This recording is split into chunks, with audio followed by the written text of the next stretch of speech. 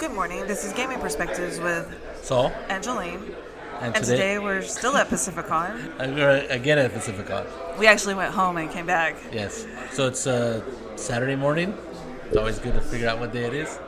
So it's Saturday morning, and we are here once again right next to the Reg table, across from the RPG table, and across from Open Gaming. So there's a lot of stuff going on. I think Saturday is probably a very busy day compared to Friday, because Friday, some people can't make it quite to the event on time, or that early. Especially in the Bay Area, there's a lot of traffic. A lot of people need to go home and do some last minute things. If you live somewhere where there's not traffic, you're lucky. Yes, but then you probably don't have large conventions to go to, unfortunately. That eliminates some noise from that side. So we have been here since Friday, and Friday we recorded and had a good old time, and then we recorded later. So today we're recording it's 10:30. Today I brought the wax die that my brother-in-law sent us. Where's the 20? Go ahead. And we put it on the table. It's really cool. I never played with a wax die, although I got instructions on what I needed to do with it, so I'm not sure. It says don't roll it on a hard surface, but how else can you roll it? Almost every surface is hard. Well, you could. I tried not to hold it in my hand and make it hot. Well, you could roll it like in a what do you call it? One of those places. One of those. What do you call it? A dice tray. Yesterday it rolled a 1 and then a 20. Today it's rolling differently a little bit, but. Well, it is made out of wax, so it's not exactly what you'd call tournament style size. So you got that going. So anyway, thank you, Felipe. It was pretty cool to get it in the mail. He said he was sending a surprise. I didn't know what it was. I'm always scared when people say they're sending a surprise because I'm not that much into surprises. I'd rather know exactly what it is. But this was a very nice surprise. Another thing we did yesterday is after the podcast, we actually got into a Star Trek game, which was a lot of fun. So Jolene's a big Star Trek fan. I don't know if you've noticed from our previous podcast, but she loves Star Trek, all things Star Trek. And we had played with this GM before, and he stopped by yesterday at the podcast, Andrew. Yes, Andrew. Andrew Jackson. Oops, I'm not supposed to say his middle name, last name. And Vern is across the hallway making funny faces. So we had a lot of fun. We played with 3 other men? Four guys. One that we played a Star Trek game last year with is about 19 or 20. He just graduated high school last year. He's Ian, our friend's kid's age, so. Because he couldn't go to Kubla Khan because he had to go to his graduation. Which it happens over Memorial Day weekend, so that's a terrible time to have some schools get out early, so they have to have graduations when the actual classes get out. So. Well, that's ridiculous. ¿Qué haciendo? Don't worry about it. What was I going to say? So we played in this game. It was slated to go pretty long, but it ended actually pretty early. It was really good. But it was really good. We played in this game before. I got to play Geordi LaForge, the engineer. And guess what? Nobody wanted to play Picard, the captain, so I had to step up and do an excellent job, I might say, of I don't know about excellent, but he did a good job. Fabulous? I don't like the word fabulous, but he did a good job. Oh, you admit I did a good job. Well, there were a couple times where we had to tell him that wouldn't happen, but that's par for the course with Saul. Oh my God. Okay. And Star Trek. Well, it doesn't matter. So we played the game. It was pretty fun. He is obviously a fan of Star Trek universe.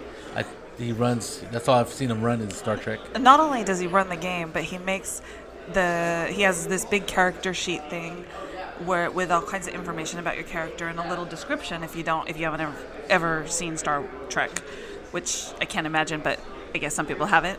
Terrible. They haven't seen it. And so he also has a lot of RPG memorabilia. So he has all kinds of Star Trek books, and not only RPG, but he has little Star Trek figures and action figures. Oh, that's right. And he has a bridge that makes noises, and then he has all the maps. He got the cartographer, Star Trek cartographer. Yes, which is pretty cool. Oh, and he showed us the map of the Vulcan star system, which was absolutely amazing. Yeah, it's really what do you call it? Very artistically done. It's not, It's Vulcan. That's what you would expect. So, and then in it is like the regular Star Trek map of the Alpha and Beta Quadrant. But what's really weird is that same map is the one used in Star Trek Adventures. So Star Trek Adventures uses that same cartographer's map. So I'm like, I might need to get it, but it is extremely expensive. That cartographer's box, whatever it's called. I literally had to tell Saul $50 that I didn't need any of the Star Trek stuff that he was looking at in the room, because if he sees it, he might buy it thinking, oh, Jolene would like that. Yeah, but I was looking at the RPG books. He goes, you don't need another RPG book. Because he has a lot of RPG books of all the old different ones. Incarnations. Right. So, yeah, so he was, that was one of the players from the Star Trek It's game. Saturday morning. Some people have been up a long time. So he looked a little sleepy. And a lot of people don't like looking at you when you're on a microphone. They don't like looking at you. Yeah, we might make you sit down. We might actually make you talk to us. Talk to us, yes. The lady walking around with pink ears. The convention is a lot busier today than it was yesterday, Yes. so I apologize for any extra noise. We're sitting right across from the open gaming room, which is where we'll probably be going later after our podcast to play different games. Right. We went into the miniature room last night. It was Yes. It was pretty quiet, but it was late. It was after 10 o'clock. It was 10. And like I said, Fridays, I think they have a large, a large club that comes out of Modesto. Or There the was Valley. also the club, the South Bay Club. South Bay. I think they're just forming, though. It's pretty new, I think. It's right off of Saratoga Avenue, and they do war games. They were doing them last night. That was pretty cool. They meet like once a month at a church around here. Prince of Peace, I believe it is. Yeah. So that was really cool. Did to you see that. when they meet? On there's a flyer. We can pick one up. I had a card, so maybe. But I don't know if we do that. If we pick one up, then we might actually have to go. And Check it out. wargaming is cool, but it takes a lot of time. If you think role-playing game takes a lot of time, then wargaming takes a lot of time because you have to set everything up. You are correct. Most war games take a bit more time. Though I was interested and I still am, been interested on and off for the past 20 years, I would say, is DBA, which is some You have Latin to tell me word. what that is. Debellus Antiquarius, something or other. I don't know. I butchered the Latin of it, but Are we they talking Romans? well, it is an ancient war game. So, and it uses it tries to mimic actual units used in history. So they have all kinds of army lists, and they're very exact, right? You have to have this kind of army, and this army is worth so many points. And like all war games, they're all different, various stages of craziness. So I've always been interested because it was a very small number of figures that you needed. Still, you needed probably 25 to 50 figures, but that's small compared Those to some of little the armies battles. that you bought a long time ago. Yes, the tiny ones are He 50 got these millimeter. elephants and. Yes. I never painted those, by the way. Or did But I? you put the little swords, the little not swords, the what are they? Spears? Pikes, yes. Yeah, they're in the living room. And being an ancient medieval historian, it's pretty cool to watch these guys and to talk to them. And in fact, when I was taking one of Dr. Roth's class on Roman history, yes, I actually went to D&J Hobby, which isn't there anymore, but they had all the books on the different yes. the different armies. Yes. Which I From found Osprey very helpful. Publishing. It was really cool because there was so much historical stuff in it, and I even asked my teacher at school, my professor, and he's like, "Whoa, those are pretty cool." He's into all that kind of stuff, so. right. Well, he was a Roman historian, so. He wrote a book on the logistics of the Roman army, Yes. which is a very thick book, Huge. but it's very, very detailed about how they got stuff. The logistics of the Roman army. Yeah.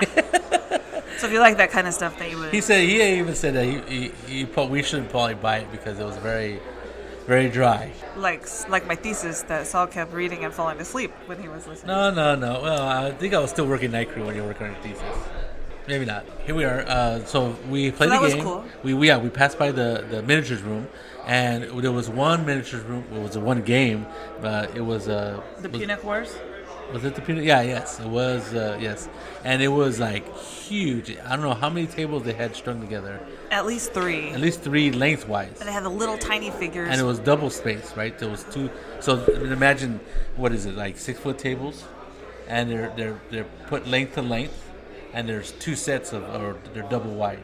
So that's a So huge it's playing 12 feet field. across and 18 feet 18 wide, feet wide. at least. Long. 18 feet long. Right. Oh, you got it. That's right. Dimensions. Yeah. Oh, thank you. Geometry. So it was huge, and I was like, wow. And it was like, how many people would think we're playing? At least 8. At least 8, right? 'Cause But they weren't rolling dice or anything. They were using a card You're deck, right. which You're right. I've never seen them do that before. I think it's a new always system seen or newer system. I've always seen when guys play miniature war games, they use their rulers and they have tape measures. different things that they can do, and they are very exact. Yes. It's a mathematician's game or a general's game or that kind of thing. So I was just intrigued. He goes, well, how do you determine, because they're always usually they are very concerned about distance and stuff like that, and they go, oh, we just use cards and we eyeball it. So I'm like, well, that kind of sounds like my system, but the system was everybody has a deck of cards, and that determines whether you hit or miss, and you just flip over a card when you attack, and if it's a certain kind of card. I didn't really get into the rules of the game, but it looked interesting. It looked like it went by fast because they were just flipping cards and boom, instead of rolling dice and worrying about your dice hitting these miniatures that are painted to different type of standards. Most of them are pretty nice. The thing about cards is that it's a different kind of system than rolling dice. Yeah, you don't like that, huh? It's not that I don't like it, it's just totally different. But the problem is, for me, is that you only have a certain amount of cards, right? So as you go through the deck, then you know kind of what cards are going to come up after. But once you go through the deck at least once, you're going to know No, you what reshuffle cards it. are left in there. You reshuffle it, and it's two decks. Specifically, I knew there was 2 decks of cards, so they were using double decks to determine the. They probably took out the jokers and kings, but maybe not, I'm sure they took out the jokers. or limited the numbers. But they were using 2 decks. They shuffled it, and I think they would shuffle it after. I guess you could count the cards like you do in Vegas. Like, oh, what is it? He's pulled. You have a terrible. Well, it could have been that when we played in, I think it was Jeff. Yes, Jeff's game. We used cards, but he only brought 1 deck. I think everybody was supposed to have their own deck. Yes. But as soon as the cards came up, I knew which cards were going to come up because they were only a certain amount. Right. Well, in that game, it's called Through the Breach. You actually have your own your own mini deck of cards, and so you have your, what do you call it? It's kind of like a deck builder. So you know what cards you have in your deck, and so as you pull the cards, you can like if you have if you have 10 cards, you kind of remember what cards you have. The more and more you use them, and so if you pulled a lot of low cards, then toward the end or later on, you're going to pull a lot of high cards, right, and vice versa. So that's what I was interesting. saying. Yeah. So it changes it then rolling Yeah, but the if dice. you're using a double deck, it's kind of hard to count those, unless you're a genius, right? I'm sure there are some people out there like that. I have a 33.3% chance of drawing a card that's under 5 right now. You know some of them. That's the problem. Yes, but it was very interesting. There was one that I really liked. It was the one with the little airplanes. Did you see that one? Yes, that was pretty cool. It was a World War II, and there were airplanes, and they were actually doing a naval battle. They were attacking ships. There was ships on the. I think the ships were mainly like using for victory points and stuff, because the main battle was a dogfight between the airplanes. So these airplanes like P-51 Mustangs and stuff like that. So that was pretty interesting. It didn't look like the one that you I think that's a wargamer. It didn't quite look like the one that you have to do a lot of math to figure out where your airplane is going. It was on hexes, so you would have to you would count so many hexes and turn left or turn right to be able to do certain maneuvers. But you didn't have to take a break to actually do. No, you didn't have to bring out the calculator. Yeah, different kinds of problems and stuff. Because we went into the miniatures room, we're always interested in how miniatures are painted, and even yesterday when we just walked in real quick, we talked to. I asked a question about the game, and what's funny is that these guys who run these people, there's some women who play games, miniature games.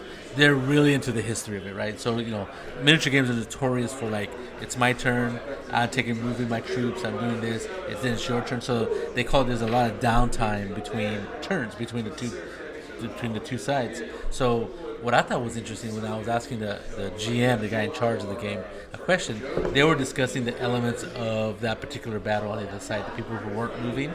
And I thought it was like, that's a pretty interesting thing that happened, is that people, these people are really interested in history, and they really just like talking about history while they're playing the game. Recently, Saul and I were asked a question about history, and it made me very happy because I got to actually use my historical stuff. And then, oh my God, she was so giddy. She like, oh my God, a question about Roman history, and it's like, and then she like, we. Of course, I was answering the wrong question because I didn't understand what the question was, but I was very excited. Well, you answered it. Yes, but it wasn't the question that the person was actually asking. Oh. It was something that they had heard about the church, not necessarily the fall of the Roman Empire. Yeah, the fall of the Roman. Well, it was about the fall of the Roman Empire. Yes. But it was a loaded question. It was like, it was did not Pontius Pilate, but did whoever called did Nero cause the end of the Roman Empire? So it was like, the short answer is no, but there's a long answer to that, right? Do you really want to know what caused the end of the Roman Empire? Sort of. If you do, I can tell you, but then Jolene, I might bore you. So Jolene, and so she quickly rounded up 4 books, off my shelf, off our shelves, and started reading, and it was trying to answer the question on Facebook. I think it was, right. Yeah. I think we might have like overly bored the person asking the question to death. Gave too much information, right? Like you asked a simple question, you want a simple answer, and then you got Jolene's answer of like a ton of. So like, you can always tell people who play miniatures because they're always carrying miniatures of terrain, and sometimes terrain, but also usually there's a terrain happens in different styles. You were talking about sections. They look like the ceiling panels, the little square ceiling panels. And a lot of games use big square. Like DBA uses a 3 foot by 3 foot playing area, and that lady looks like maybe a 2 foot by 2 foot, but it's a hard panel. Yes. But other people, what they do is they use a nice big roll of fabric, maybe. All I know is that miniature games have a lot of stuff involved with them. Yes, it's kind of like when we ran the Big Aliens game. My garage was stuffed with alien stuff all year long. That's a big thing to consider about miniatures. Is it is not a space friendly type of game, because you have to have miniatures, you have to have somewhere to store the miniatures, and then you have to have some way of transporting those miniatures safely. And if you spend a lot of time painting these things, they usually put them in boxes with wrapped in. Think about an egg that you want to transport without cracking. And for people who are into photography, like a photography case, that's what it looks like. Yeah. They have these like briefcases that have all kinds of foam padding, and you can put your miniatures in there, depending on what kind of miniature game it is. I don't know what kind of boxes Saul has. Saul has all these boxes. They're not photography cases, but they're specifically for miniatures. Yeah. And they have there's foam in it, and the miniatures are in it, and it's really cool. Right. Those are the real. But it takes up a lot of space. Real cheap ones, but they're still kind of pricey. Okay. They're the long snap boxes that have usually 2 levels. When he says real cheap, he means like they cost like $25 each. Yes, that's real cheap. So, but you get one of those like let's say the Warhammer ones that are made specific for Warhammer. Those things are between $50 and $60, and they can go up to like hundreds of dollars to carry your army. So there's a transport problem.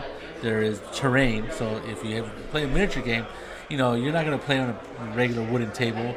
You're going to get terrain. So a lot of these people, what they do is they get a piece of cloth or something that mimics grass or mimics dirt or sand, depending on what kind of game it is. And then they have actual terrain features like trees, buildings, walls, fences, anything that has to do with the scenario that they're playing. Sorry, I got distracted. It did not say dirtbag on it, did it? I don't know. All I saw was 2 little boys in baseball uniform. Outfits. And they're both named Lung. I guess they're brothers. I'm thinking so. Were they twins? I couldn't tell. I was too mesmerized. One was actually taller than the other, so I'm not they sure. Probably weren't twins. If you don't have a lot of space and you don't have ways, you don't like lugging a lot of stuff, miniatures are probably not for you. Well, when you said that, I was just remembering the trains at Christmas time when Valco, the mall, was still there. They used to have the room, and one of the guys he said, I store it all in my garage, and he had this like huge things where the train would go through. You remember? Yes, it was. That was amazing. I think it was like he was what do you call them? A model train enthusiasts or whatever you call them, and some of those guys are really crazy. I mean, it looks crazy is not the right word. They're determined to have fun with it. well. I mean, but they really are really into it. You're right. Crazy is a bad word. Connotation. Yes. So they're really into it, and so I mean, they spend hours and hours, man, being really meticulous about how it, not even the train, but how the scenery looks. And they have tunnels, like I said, they had tunnels, and it was a mountain. Yeah. Oh, and there were multiple tracks. Yes. Multiple trains going. But when you drive up to Portland, if you go through I-5 and you go through the mountains in Oregon, yes, that's kind of what it looks like. Exactly. But most of these guys, they share this like love of painting, right? They just really want to make their figures look amazing. And we talked to Vern a little bit yesterday about painting figures. I've been painting figures for 30 years pretty badly. I just need to, like I said, I just need to settle down, watch a couple videos. Ian has learned it. You could go and study with him. I know you'd pay him to paint your figures, but you could actually learn from him. I paid my friend's kid to paint my figures because I bought these boxes. He did a really, really good job, too. Well, he really likes it. He's really good at it. Oh, Ian? Yeah, he was pretty good. And he's gotten better. He's gotten way better. No, but it was funny because I bought these boxes at what is it? A flea market? A flea market, super cheap. And I'm like, man, these are nice figures. And I like to run a lot of science fiction games. And some of these figures were really cool. It was for they were Space Marines. Yeah, they were for the Infinity game, and they have all kinds. They have some really neat poses and figures and armor and all that stuff. And I just told him, hey, paint these figures for me. I'll give you. I forget what I paid him. $2 a figure. I don't know. And he goes, well, and then he starts asking me stupid questions, right? Like, what color do you want them? I don't care. Make them look cool. That's my rule of painting. And he had a lot of fun. He went out and bought paints, or he made his mom buy him paints, even better. And she complained about it. She complained to me. She said, Ian had to get the best paints. It's really expensive. She's complaining to me that I guess they're doing a blood drive. They are doing a blood drive. There's a person walking around that says, give a sign that says, "Give blood, save the humans." Save the humans. Well, I don't know. Which is kind of funny. This is an eclectic group. Yes. Maybe they may not want to save the humans. There's also LARPs going on because I see people dressed up. Yes, there was a LARP room somewhere over there. There is a LARP room. There's 2 LARP rooms, in fact. Oh, cool. I didn't see what LARPs were available last night, but I knew there were people playing it. So my friend's mom is yelling at me saying, stop giving my son figures for you to paint. Like, well, he likes painting figures. He's buying his own figures, so don't blame me for all the paint that you're buying. I go, he's an old guy. And he goes, and I'm paying him. And she's all, no, you're paying him, but I'm the one having to buy the paint. You got to buy the paint anyway. So actually, I'm getting a pretty good deal. Child slave labor laws and free paint. And it makes him happy, so what more can you want? I would have bought him the paint if he would have said, Jolene, I need the paint, so she could buy him the paint. Exactly. No problems. In fact, I might have to buy some figures at the flea market today. I don't think so. Yes. When's the flea market today? Oh, so they have a flea market? It's at 2 o'clock, I think. I was just telling him the program's in his backpack because he wanted to tell you where the LARP rooms were, and then he wanted to tell you about the flea market. So we didn't stay to the flea market because we got out of our game around 10 o'clock. And we still had. And the flea market wasn't going to start till 12 midnight. So it's midnight, and that's the good one though. That's when everybody comes out. That's where everybody has the most stuff because they haven't sold anything yet. And isn't there a song about that? They all come out at night or something. This has got to be one at least. I'm sure you've been used. I really like going to flea markets because you can get some pretty good deals. I really don't like him going to flea markets because then there's more stuff in my house to try to figure out where to put. Well, I might actually have to go to one of the flea markets and actually sell stuff myself.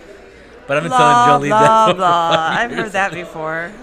I've been saying that to Jolene for like 5 years at least. I do want to get rid of some stuff because there's some stuff that I'm not going to use. It'll go to a better home, as they say. So what I like about flea markets is that people really want to get rid of some of their stuff, and they're like, just get it out of here. I don't want to take it home. Literally, like the regular flea market lament. They got to bring it here. They got to bring it to the convention. They got to unpack it. They got to do all that stuff and sell it. And then the idea of taking that stuff home is just not good, right? So they just want to get rid of it. And so I remember I've gotten like hundreds of figures. I wouldn't say hundreds, but I've gotten like hundreds of figures at a fraction of the cost of it if you bought them retail. Now some of them are already painted, and since I'm a terrible painter, I could care less, right? The flea market's at 2 o'clock today at Saturday. I think we can make it. And Sunday they have a flea market at 2 o'clock also. Yes, so they have a flea market here on Friday night at midnight, and then Saturday and Sunday at 2 o'clock. So that's pretty cool. I guess people want to take a break from doing whatever they're gonna do. And the LARPing rooms, if you want to come and play a LARP. There's always an emergency sometimes when you go to a convention and you forgot. Sometimes you need dice. That's always my emergency. Jolene always needs dice, though. It's not like it's an emergency. She doesn't even need dice. It is an emergency when you need dice. Sometimes you need dice. But you don't need dice. You usually just want dice. So want.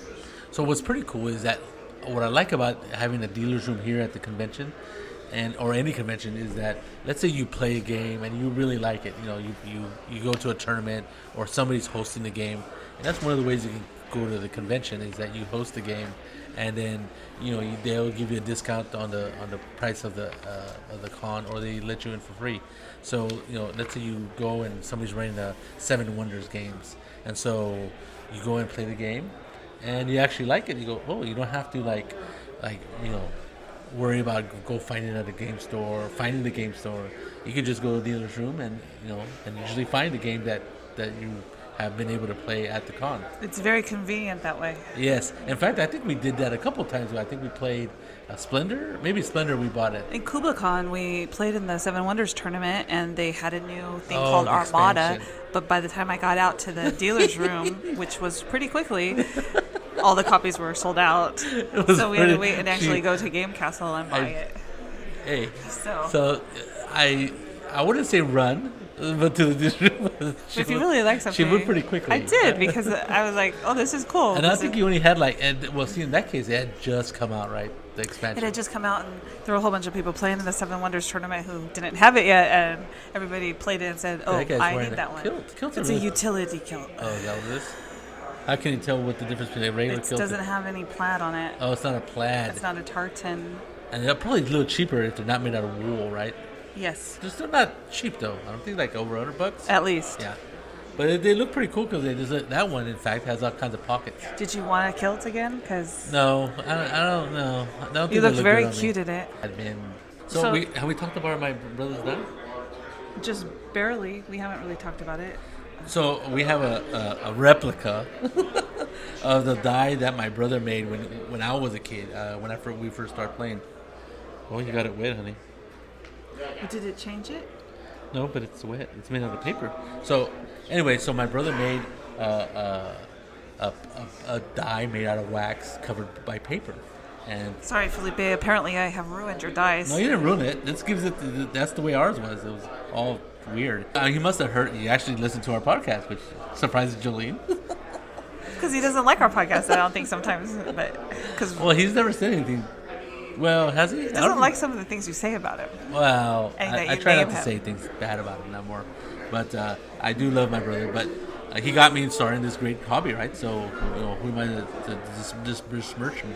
But he was very creative. He made a die back when he was in high school. Didn't the set come with it?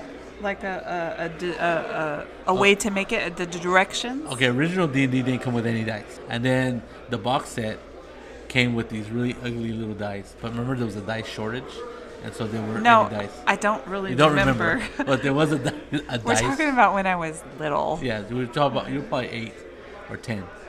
So what year? 1978. So in the box set, if you're lucky enough, you got these cruddy dice that you had to have a crayon to fill in the numbers, right? Because the numbers weren't colored into pips. And then after that, it was even worse because what they did, they gave you these sheets that had just numbers, and they were basically chits, and you would cut out the chits from 1 through 20, and this would be your D100, and then you have chits from 1 to 8, and to be your D8 and D10, D12, and D4s, and you would randomly draw these things out of a bag. Yes. Oh, hi. Hello. So I heard about this. Yes, that's a facsimile of my brother decided to make one for me again and send it to me. Go ahead. So it's paper with a wax. So I don't know. When we first started playing, we didn't have a lot of money, so my brother was inventive and made a wax die and covered it with paper, and that's what we played with. Like a heat rock. Yes. Ding. Yes. That's amazing. Kathy, this is Saul and Jolene. Hi. Yes. Nice Jolene to and Saul, meet you. this is Kathy. Kathy, how you doing? I was on their podcast Yes. last week. That's Last right. week. Yeah. So, It was a lot of fun. so have you played any games? I have not. I played Run the Convention games. Yes. There you go. Yes. There you go. No time That's for a very play. important game. I'm hoping to get to play a game today. All right, good. Yeah, probably a board game. At least one. Yeah. How about you? You play games? No, I'm observing. I'm Oh. watching. Oh. But I'll learn one Well, at some you know, point.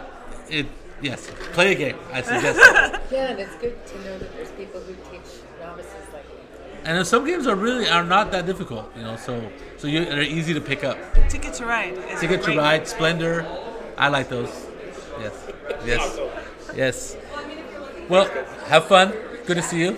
I'm glad you're waking up and ready to go. Play some games.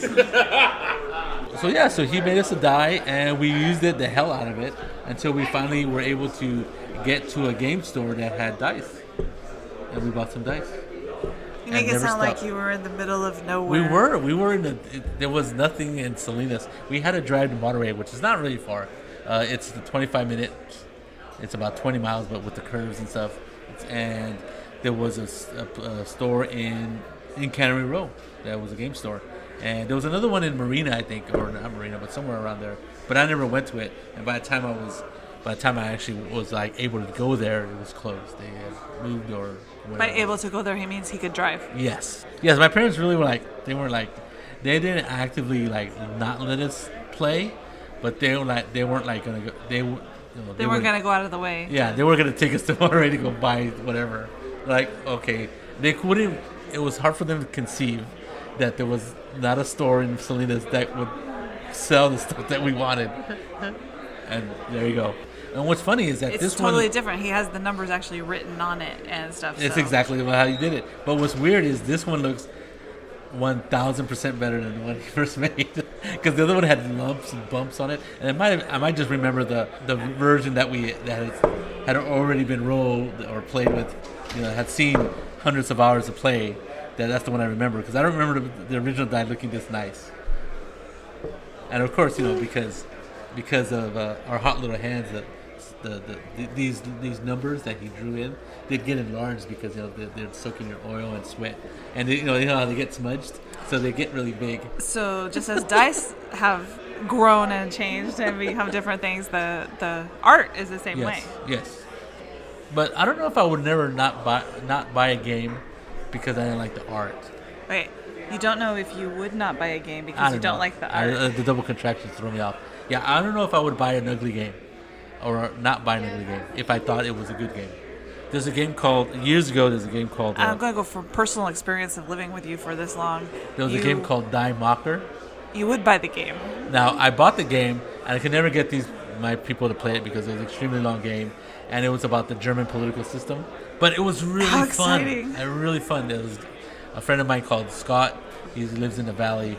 I moved out there a few years ago. I got to know him by playing in his Man of War game. That's what it was. And man, that guy knew how to paint figures, and he had totally transformed that game into a really cool setup. And then, of course, you get to know somebody, and you see him every con, and so we became friends. And where was I going with that? Oh, so we played Die Mocker with him, and he liked the game, and I liked it a lot. But it was just a game that would never hit the table when after I bought it. But it's considered a pretty ugly game. It's the graphical interface. I wouldn't call it ugly. It's just very simple. There you go. There's no art. It's just it's substance over style. So, art has changed. Yes. As people have changed in what they want to see in their games and stuff. Right. So, Correct. there you go. So what's cool too at most conventions, not so much at DungeonCon, but here and at KublaCon, they have a game library. DungeonCon does too. Do they? I think so. But it's not as organized as this one, where you go there, you turn in your ID, and then they lend you a game. And what I'm talking about, a game library, board games, right? They have a bunch of board games on racks, and then you go up there and you basically just borrow, like a library system. You borrow a game, and you go and play it and return it, which is pretty cool because that way, let's say, you didn't bring a bunch of games, right? And you're here for the day, and you don't want to be one of those people that has a giant backpack, Like Saul. full of games. And so you can travel light, and depending on your taste, if you're willing to play games a little bit more fluid on the games you would like to play, they have a game that you can play just by borrowing it. Which is good because then you can at least know if you like the game or not, because you might not like it. My friend Kathy and I have done that several times and discovered that we really didn't want to buy the game. I don't know what games they were. I just know that I remember we tried that it. Though. You're like, oh, no, we're not going to play it. No, we didn't like it. Well, because there's a lot of games and there's only so much time that you can play them. There is a lot of games and so much money, right? Yes. So that's true too. Is that there's been an explosion in board games. I forget how many board games are made every year, but it's huge. It's like, in the over 1,000 easy. How many board games are made every year or published, and then you have to. And there's some games that are pretty good, but they never see the light of day, or they don't get popular for whatever reason. It's like a musician, right? Sometimes you just get lucky and you become popular.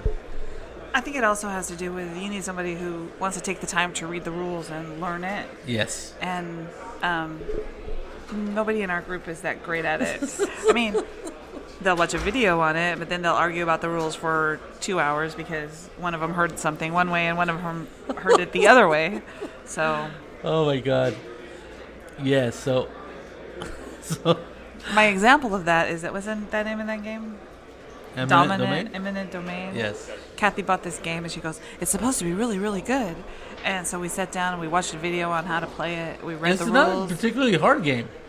And our friend Steve, he just had a different idea of what something meant.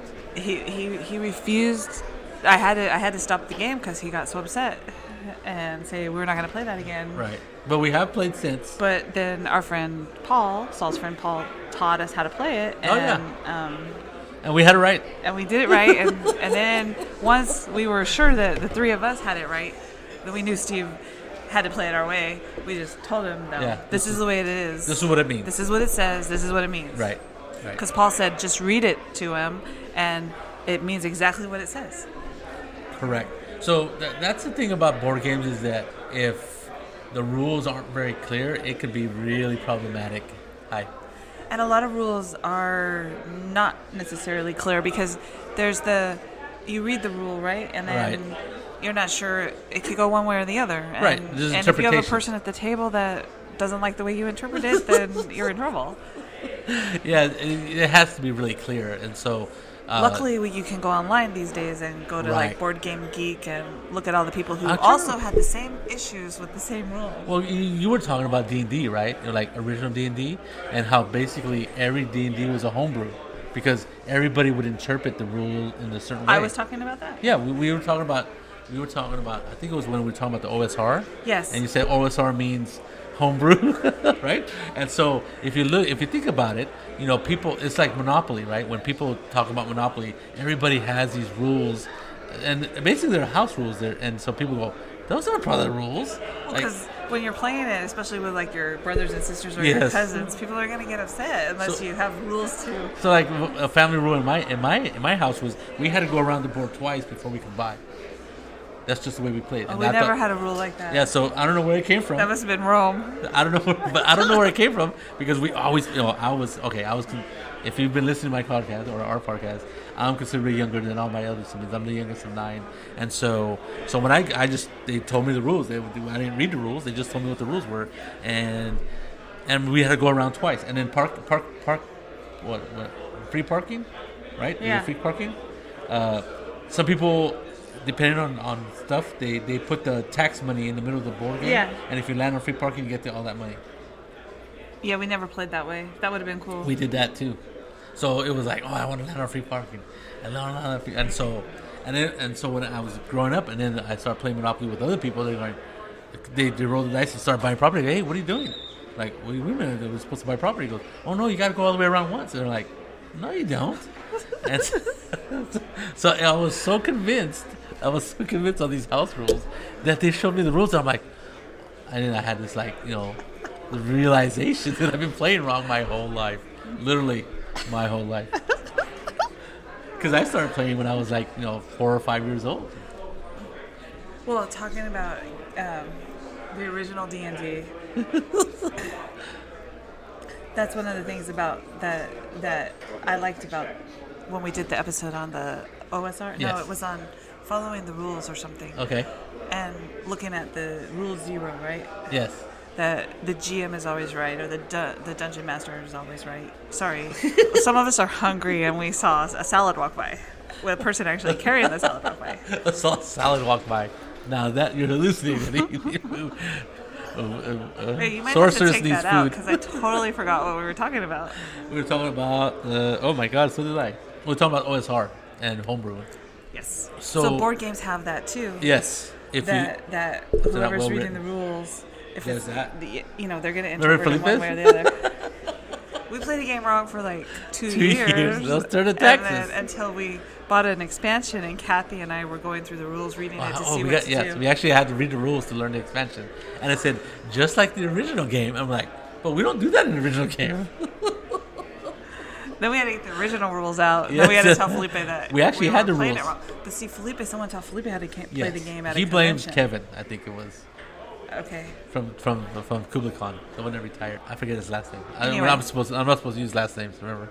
So Kevin's, according to Felipe, which you gotta take everything with a grain of salt, because I asked Kevin about that. He goes, I never told him how to play that way, because he's a big board gamer. But maybe maybe at the time he said it wrong or misinterpreted it. Yeah, you could always misinterpret what somebody's saying. So. Yes. So that's another thing is about rules, is that unless they're really clearly written, you have to make sure that you read them right, and then sometimes even then the rules aren't well written, and so you have to worry about getting the rules wrong.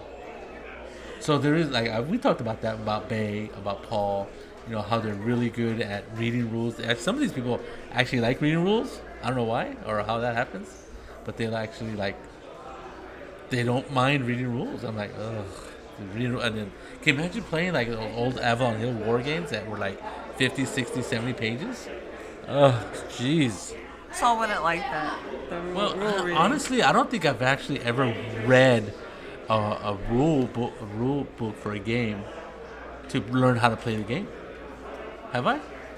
Usually, I'm usually, except for like maybe the Duke. I think the Duke was the one that I read the rules, but that's really simple. It's like chess, but It's not simple, but okay. well, it's a little bit less simple than chess. Less simple than chess. But yes, it's like chess where you move pieces on a board. It's really good though. It's really neat. I like that one. I think it's made by Catalyst. Anyway, so what was I saying? So rules, yeah. I think most of the way I learn how to play a game is by Someone teaching you. teaching you. Yeah, it's being taught. I don't mind reading the rules, but nobody ever believes what I say when I read them. There's another salad walking by. There's another salad walking. Hey, where'd you get that salad? I got this salad over there, where they're, what is it called? The overpricey lunches. Convention food? This is like $10, but I'm willing to pay more to get healthy food. Yes. Right. Well, no, they told us that there was only going to be available for dinner, and it's nowhere near dinner time. They're set up over there to the right. They're gonna have tacos Cool. too, Oh. which I'd rather have than this. Yes. But that's Are you nice. playing the game? I am. I'm on a quick break. I'm playing going with. I'm talking to Shannon. to Star Wars LARP. Ooh. We're giving our characters in that So how many people are in that Star Wars LARP? 10. Oh, Yeah. not bad. Huh? Cool. Well, have fun. Thank you. Yeah, tell us Enjoy how your it salad. goes. Yes. Thank you Oh, for.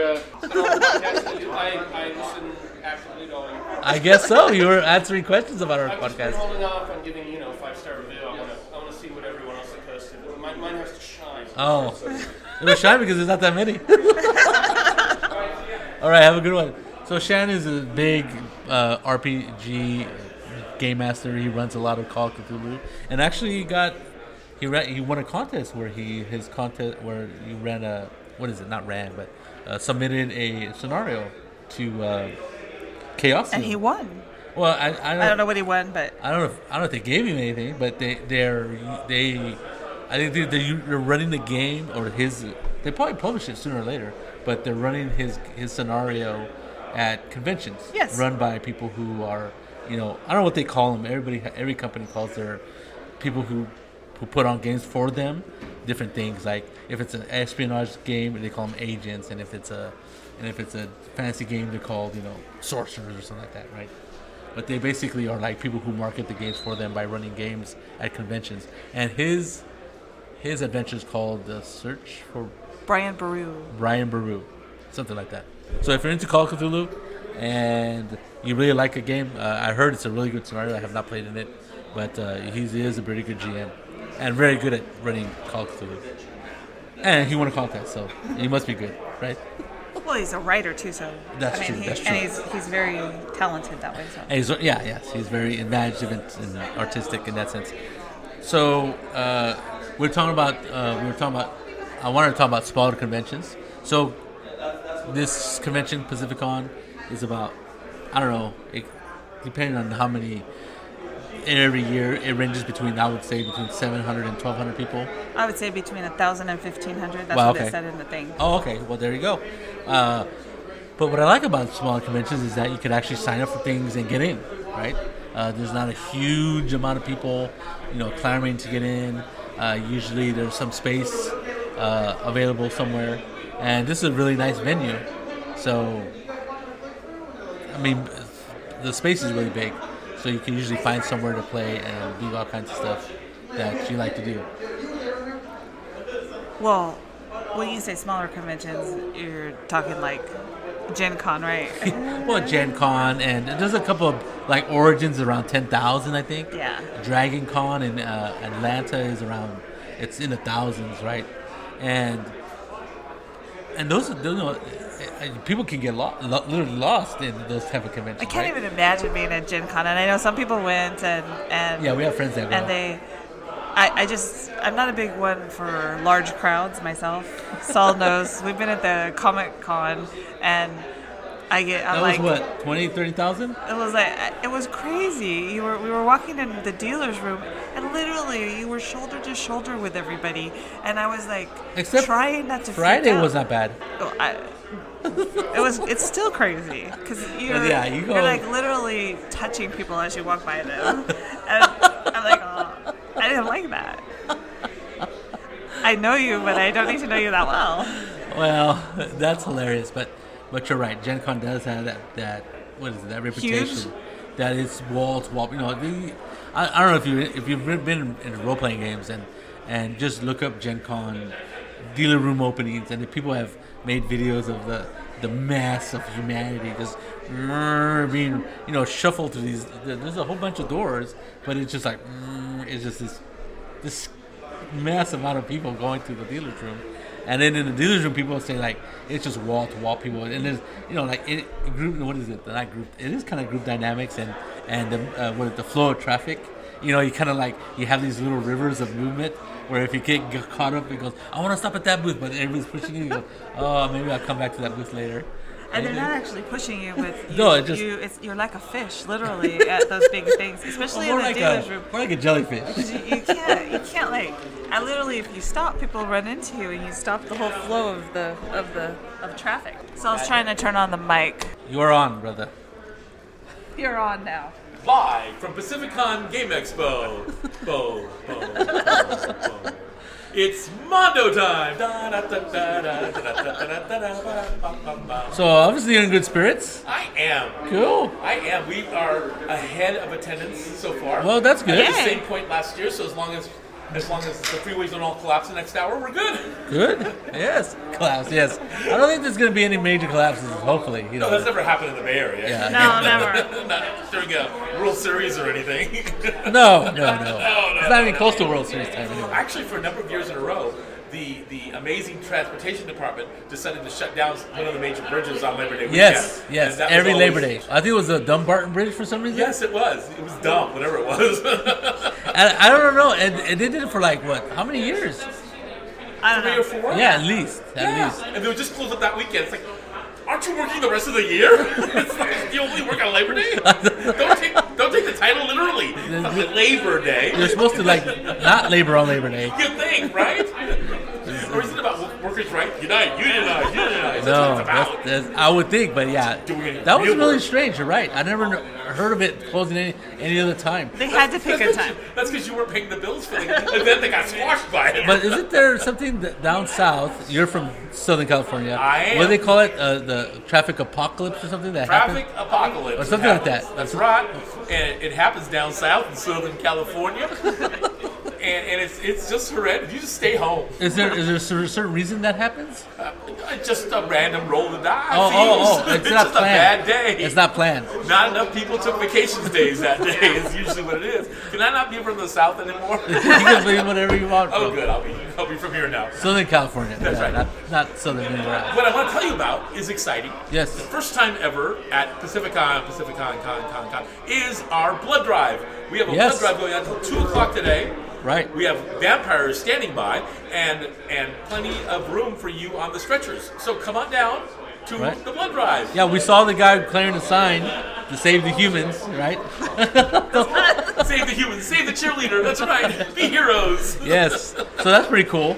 So that's where are they located? Do they have a bus or something? They do. They have a bloodmobile van. Oh, wow. Straight from Transylvania, and they're parked just outside the parking lot, right next to the convention. Oh, okay. So it's easy to get to. It's easy to get to, and they'll wheel you back in after you're done. Yeah, they give you a cookie, I think, and juice. They do, and juice. Yes. It's really great. It's like, I went looking for third graders because they would love it. I don't know if you can take a whole pint of blood out of little kids. I don't want a pint of anything taken out of it. Yeah. I think I'm going to go down there and give blood myself as well.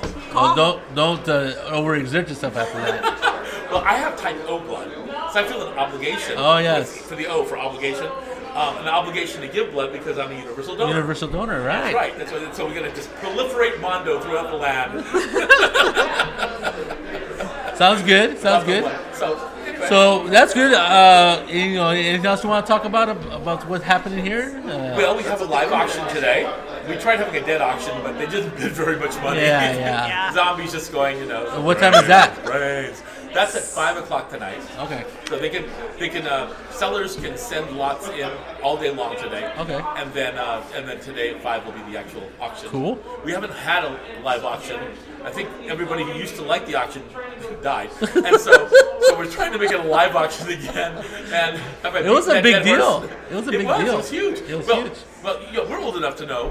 We're old enough to know that back in the day, it was before eBay. Auctions were a big deal at conventions. Yes. But then eBay came, eBay, and just squished everything. Right. No, you're right. But I know people who've taken stuff to auctions and they do quite well for their games. Yeah, they don't have to run conventions for a living. They're doing very well. Well, I don't know about that well.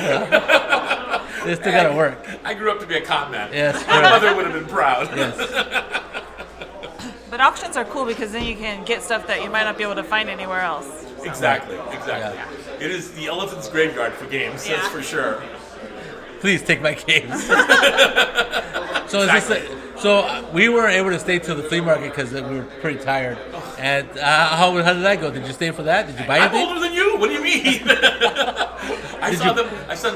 I made sure my dear friend Alex, who just had heart surgery, it was here like the day after. It's just amazing. Oh my God. I made sure we wheeled him over to the front of the line because he has a lifetime pass, and lifetime pass members get 15 minutes early admission to the flea market. Wow, Right? that's and then I put Alex at the front of that line. And they all looked at me like, you've been waiting here. I'm like, yes, but you didn't serve your country as a colonel, and now just had open heart surgery yesterday. So this is Mondo's rule. You have open heart surgery, and then 5 men open up their shirts to show me the heart scar from the surgery scene. That's terrible. They want to go to the head of the class. My bluff. I know. How dare they? Gamers. So did you buy anything at the flea market? No. After I made sure Alex was there, then I went up and made a sheep sandwich. I was done. Yes. I had to pick up my girlfriend at the airport at 8:30 this morning. Oh, cool. Yeah. So she's here. She's a muggle, so she'll be learning one of her first adventure games. I have the best game teacher. She's our board game ambassador, Jody Soares. Will be teaching us a game. and teaching Kathy her first Euro style game ever. So Wow. yes. So this is the final test for Kathy. So do you know what game is going to be? That's a surprise. Oh. It'll be a surprise. She'll figure something out. It's gonna be great fun. Hopefully it won't be something like, Through the Ages or something No, like it'll be that. something probably nice and easy to It learn. won't be like a Twilight Imperium. No Twilight. 4th edition, which I heard is slightly shorter than the 3rd edition by about 4 hours. Jody made terraforming Mars seem easy. Oh, really? Oh, Yeah. that's a good game, though. I love that game. Yes. I love that game. Yes, right? but it is a little longer. It's a little longer. I would say stick to like anything no longer than an hour and a half. Well, see, I grew up. I was that annoying kid that made everybody who came over play Monopoly with him. Yes, Okay? yeah. So I'm used to games that last hours and hours and hours. And Yes. hours. So these games, an hour and a half. Me and my family, we lived out in the boondocks when Right. literally in the middle of an alfalfa field, right? Because we lived in a ranch house, and the rancher had moved and bought a nicer, built a house, and so he took pity on me and my parents, my family, because there was 9 of us, 9 kids. Right. So there was 11 of us, and he had an old, large ranch house. But it was in the middle of nowhere. There was we were 8 miles away from Salinas. There was nowhere. So, and then back then there was only 3 channels. Remember? That's right. Right. There was only 3 channels, and it was shows for us kids that weren't all that mod. Yeah. It wasn't really appealing to me. No. So we would play Monopoly all night. Monopoly, Life, all those parts. That's right. And so staying up and sitting at the table for hours and hours was not a big deal. It trained us for playing. It's easy. Yeah, they said, hey, this is a long game. It's taking 2 hours. I go. I think you're being called. Yeah, it's like that's nothing. Hi, did you do it already? No, I forgot my ID. Forget your ID? Wait, how do I know you're really you? Yes. You didn't show me Did your you ID. try to buy beer again? Come on. I'm live. Live from Pacifica. You want to come out? No. It's what? She's trying to tell you the You number. want to tell everybody online where my room number is? Great. I tell you, I got it. But I don't know what to say. Oh. Utras. Wait, I don't think they have any Hispanic listeners. Is 600? Wait, I'm an ornamental Mexican. Oh I my don't God. know Spanish. 612. No. 617. No, 17. No, Is that right? it's 12 that I heard. No, it's 17. Oh, okay. 17. 17. You got it. I forgot how to count. Is it right? Were you right? Sí. Okay. Sí. Órale. Orale. I don't know what that means either. I have no idea. It depends on how you say it. Órale is a word that, depending on the inflection. Órale. You're right. It means everything depends on how you That's say right. it. That's right. It's like mondo. Mondo's an adjective, an adverb, a verb, and a noun. It could be all those things. All Ooh, at that's a once. really mondo event. I'm mondo. That's mondorific. It's and on and on. I'm sorry. On and on. So, MondoCon? Mondo Game Con. Yes, Coming April. April 10th through 12th at the old Dunphy Hotel, now the San Mateo Marriott. Right. It's not old anymore. They've remodeled it. It's really pretty. It's really a pretty hotel now. But it still has one of the old turret rooms. Yes. And if you go to my Facebook page at Gabriel Babalu Mondo Vega, then it will have a video there of me touring. Oh, right. You put a video up. Yeah, Okay, I cool. did. I have And not checked that out. I'll check it out. We're thinking about putting a little museum in there with old Pacificon memorabilia and things. So we're putting a call out for old program books or T-shirts. I have the security T-shirt from 1992. That would be perfect. And wax dice that might have been used back then. Who knows? I think this one stayed home. We never brought that into public. Back then we were kind of embarrassed, but now it's like a museum Put a quality. glass cube over it. People go, "What the heck is that?" Yes. So that's exciting. You can't have enough of Northern California. You have to have another convention That's here. right. That's right. And we had discussions today at staff about doing a convention for convention organizers, specifically to the gaming community. Oh, right? wow. And it's a question. It would be the people who are running these big shows, like helping the small conventions in smaller communities and stuff throughout the country learn how to run the conventions Right. and grow them and add exciting elements to them and how to get guests and all this sort of stuff. Yeah, because I was talking to him yesterday. I forgot his name. I'm sorry, but you helped him run or helped him out with Dragonflight or something like that. Yes, Mark Verdeck, our show director. Right, and so he said that when he all of a sudden got in charge of being in charge of it or doing something, that you helped him out how to deal with the contracts because you didn't know much about it, and so and unless you, how do you know that stuff, right? Where do you go to learn how to deal with hotels about convention space, about rooms, and what does it mean when you guarantee rooms versus how much space you need and all that other stuff. So that's pretty neat, and that's pretty, that's the kind of guy you are. You like trying to helping people. I mean, because there was no reason for you to divulge that secret information, right? And there's no money in it, right? Yeah, it's just, but we'll probably do it out in like Colorado. Because if we do it on the West Coast, we're only going to get West Coast people. Right. Because they just hate us. And so we'll go to Colorado, which is like neutral ground, right? And it was like in Man of the Iron Fist, remember? Man of the Iron Tower. Yes. Tower, remember? It was all Nazi United States over here, and then the Japanese United States over here. But Colorado was in the neutral zone, right? Neutral So zone. we're going to the neutral zone there in Colorado. It's likely where we'll go. And that'll allow us to attract people from the Midwest and East Coast, Yes. as well as people from the West, right? Right. And we'll just teach people how to do this stuff, right? We'll just have them sign an agreement that they do not put any shows up within 50 miles of me. Oh, there you go. I'm kidding. They can put shows wherever they want. More conventions is a good thing. Right. More, the way I describe it, the life of a gamer is like a big Hot Wheels track. Remember Hot Wheels with the orange things and the purple joiners, right? And though that's the life of a gamer, the problem with that is that as your track is a year big long track, you run out of gas, right? Well, they made these things called superchargers when we were kids with big D-cell batteries, and when you put them on the track in places where your car was starting to lose momentum, and then these wheels on the inside would spin, and boom, your car would just shoot out, and you'd be going around again until you needed another supercharger. Well, conventions are superchargers in a gamer's life. I think so. They motivate them, they energize them, they excite them, and then they're back to their friendly local game stores, and they're playing in their back rooms, they're playing at home, they get all excited and stuff, and then boom, another convention, and boom, off they go. Yeah. Good idea. Yeah, right.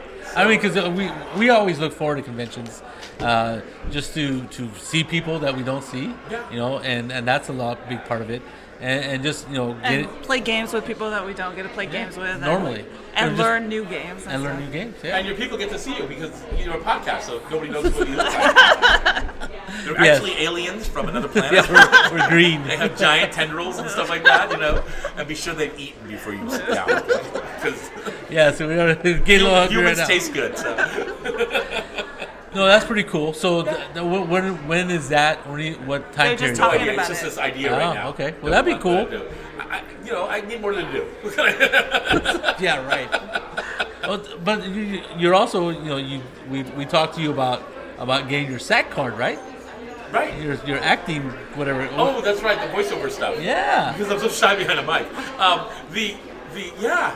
just waiting. Peter will, after this, when we call in again, I'll go up there and do the next episode of the World of Chaldea, right? Yeah. And I'm very excited about that. It's going to be amazing. A lot of fun, and the character's really, really awesome. And the people who he has involved in it are really good and wonderful. And as an artist, it's great to play opposite other artists that are really strong and really, talented and gifted in their craft. It's exciting. It was even if it never happens again, right? It was so memorable, the experience. I can still remember every moment that I was there and feel it close, and it'll be awesome. Yeah, that's amazing. Yeah, that was when you posted that. I'm like, wow, that's a big deal. That is huge. I was so happy. It's just cool. You're still giddy. I'm just this guy. I'm just an ornamental Mexican from the west side of LA, and I can't believe some of these things are happening. Yeah, right? yeah. It's just kind of cool. So yeah, it is. It's fun. Cool.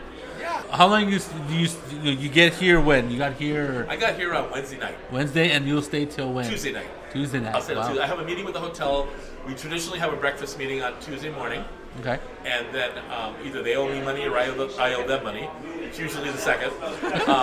And we settle that up, and we talk about issues and stuff. Right. You know, I give them the praise that they deserve at that point, as well, which is, at this hotel, most of the conversation, because they do such an excellent job here. They really take good care of us. And I have a friend who's here, who I learned, well, I didn't learn to play D&D with him, but soon after I learned, he went to the church I went to. His whole family did, and he was really interested. He and I would sit down and play Squad Leader. Oh wow! And ASL. Right. And in fact, he taught me how to play Panzer Leader to begin with, right? Yes. The predecessor to Squad Leader. Yeah, Panzer Leader and no, Panzer Blitz. That's Yes, right. yes. That's right. And we progressed through all those games, and then huge scale Dungeons and Dragons games that we would have. It was 77, 78, 79. The church we went to was a conservative Baptist church at the time. So it was really interesting because the living room on Saturday nights that we would have a D&D game that I would run with 15 players, okay? Wow. 15, that was normal every week, right? Because I did not say no to anybody. We Right. had this, before there were maps and stuff, we had this big, like iron or metal board. It's like a big drip pan for painting or something, you know? It was big. And then somebody had taken a piece of plastic of some sort, a white plastic, and they had hand-drawn hexes through the entire map. Okay, so we fixed that up there, and then we took little magnets that we put little notations on, the little round magnets and wing nuts, right? Oh and my those God. represented the monsters and the different people on the thing. So Oh people could my visualize, God. because with 4 or 5 people, you could do Adventure of the Mind. Right. With 15 people Oh, yeah, and maybe yeah. 30 orcs or 40 Yes. orcs, you had to have everything up Right, there right, mapped right. out, right? Wow. So That's we would- amazing. We would do that, right? Well, in that same living room that we were doing that, then on Sunday night, half of those people were back for the young adult college career fellowship after church. Eventually, I got called before the elder board. Oh, did you? Yes, and I got to talk about what we were doing. Wow. And they asked me some really tough questions. Right. So how'd it go? It went fine. Right. You know, well, because I wasn't shunned. you hear horror stories about that time do. period. Yeah. You do. And and I like I said, my parents were like, oh, I don't know if I told you, but my older siblings they got into trouble, right? And they were like some people had mentioned D&D is like the devil stuff. He goes, I know my parents they're home. I know where they're at. Yep. I know what they're doing. Yep. They're literally reading books and throwing dice. That's all they're doing. Yeah, They're not drinking. and not putting money on the they're- table. They're not smoking drugs or something. No. And they're in the kitchen table every weekend. I am, from what I can tell, I am likely the only or one of two grown-ups or kids at the time who I knew who went to the high school I went to who didn't try pot. Okay, so I have been drug-free in that way all my life, Yes. right? And it wasn't hard, No. I would go to D&D games where everybody, it was like pot was the least thing being done there. They would always offer, but I was just sitting there going, No. I'm always the strategist. I'm saying, well, I'm going to beat them now because I'm clearer thinking than they are. Well, I go to war game conferences and they're just taking out bourbons. I'm sitting there going, yep, I just need to make this game last long. Yes. Because you're just going to get sloppy. yes. Because I want to win. I never thought about that. But no, I grew up. The siblings got into trouble. Yeah. Obviously, did all kinds of things. Felipe, my older brother, he's 5 years older, and he was the Boy Scout, right? Literally, was a Boy Scout. Me too. Eagle Eagle Scout. Yeah. Eagle Scout, right? And so he was like very, straight-laced guy, right? And so he was my role model. And then my anti-role model with my older siblings were like, I really don't want to get into trouble, right? I don't want to do that stuff. And so when all our friends, even to this day, none of my friends smoke cigarettes Right. or do drugs. Right. Most of them don't drink. They'll have a beer maybe, but they don't get drunk. And so that's At least not around you. that's the core group that I have that I Right, play right. with, Yeah. and it just seems there's been a smoker here and there, but it's like been really like wholesome type of group. We have one person in our staff community, right? My staff group. That's our party boy. And that, of course, I call him, It's Aldo, right? I'm on you, Aldo. I'm calling you out here, Aldo. That's right. Why, did he have 2 glasses of wine? Oh, that's just the start. I've always called him the Eddie Haskell of our group, right? Come Why, on. thank you, Mrs. That's a Cleaver. that's a You stretch. have a lovely dress you have on. Oh, that's a stretch. I know Aldo for years. He's Beaver Cleaver. Come on. You're just trying to get him mad. Well, compared to the rest of us, he's Eddie Haskell. Yeah, that'd be a better way to put it. Okay, I'll give you that. Yeah. But you're right. Compared to the rest of the gaming community, he's definitely Beaver Cleaver, Yes, right? yes. But No, but I think I know what you mean. for the most part, gamers, they just that's a lot of them are not into that. Some of them might be, Yeah. but from what I experienced, it's not a no, it's not a huge interest. And I don't judge anybody who does, right? No. You Yeah, know, it's as long as fine. they're not driving the car into somebody, then Right. it's fine, right? Right, exactly. So it's liberty, man. Boom. Yes. It's very interesting that you got called in front of the church people, because when I started playing, I think it was 1983 or 84. Yeah. That was the height of that. That was the was. height of the thing, and we went to a very conservative church. But the pastor's son was one of the people that was the dungeon master. So we were playing at the pastor's house, so nobody could say anything, right? So Right. it was a little bit different, because I remember hearing all that stuff, and my mom's like, don't worry about it. That's So- amazing, but yeah, but it happened. I know. I've heard stories of people who parents found out about it and they're like, they looked at it and they burned them, right? They literally had book burnings about It happened during the D&D. Pokemon craze. They were Yeah. burning Oh, like yeah. cards and stuff. Yeah. Kids were just like, no, Now they take they go, look, Mom, you burned a card that's now worth $1,200. burned during the great D&D scare of 1983. Yes. Yeah, it is crazy though. I mean, But we went through this also with I can't remember the name of the doctor. The whole the name of the book was it was about the comic books. It was about the comic books, and that movement caused the Comic Code Authority. Seduction of the Innocent was the name of the book, right? No. And how comic books were just taking America down the Oh, drain, wow. right? And yet now, Yep. fast forward to now, and we just finished a 22 movie episode Oh, yeah, of our- the MCU, right? Yes, The most, yes. with the last one being the most popular movie, the best, highest grossing movie ever. That's even take that, Gone with the Wind. Yeah. And so we've gone from Seduction of the Innocent in the 50s, where comic books are going to rock your brain, yes. to superheroes ruling the box office, Right. and being part of the regular, practically muggle community as well. Yes. And it's good to see those types of changes Right. happening. No, it's definitely, it's only positive, it seems like, in that sense. And that nerd community that was kind of besmirched so long ago is now like, oh yeah, everybody plays games, and Oh, every- dale. yeah, exactly. That's a callback. You can do that one more time. Right. So there. I don't mean to monopolize your airplane. Oh no! Oh, So no. I was wondering, do you have you're a pretty busy guy. This guy is all over the place, Mondo. Do you have a home campaign at all that you run regularly? Sadly, that doesn't look like a good look. I wish I did. Right. I'm so close to starting a continuing campaign at the conventions, right? Right.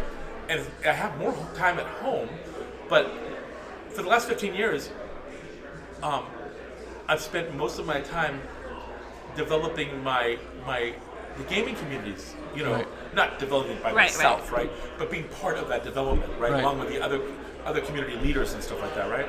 I mean, I still remember when I first started doing this, right? And now it's such an epiphany to look back. Holy cow! I've been doing this for 15 years. And I started counting up all the conventions and some of that. It's well over 75 different conventions I've run in 15 years. Oh, wow. And that doesn't even count the littler events I ran out of my game shop in Right. Camarillo, right? So, well, that's a lot of time I invested out here. So for me, coming to these conventions is like coming home, Yeah. in a lot of Yeah, ways. yeah. I see people that I only get to see a few times a year. Exactly. But when you think about it, even some of our best friends who live in the same town we live in, we probably only see a few times a year. Yes. Yeah. That does Adults. happen. With me, not so much because, I know a lot of people, Yeah.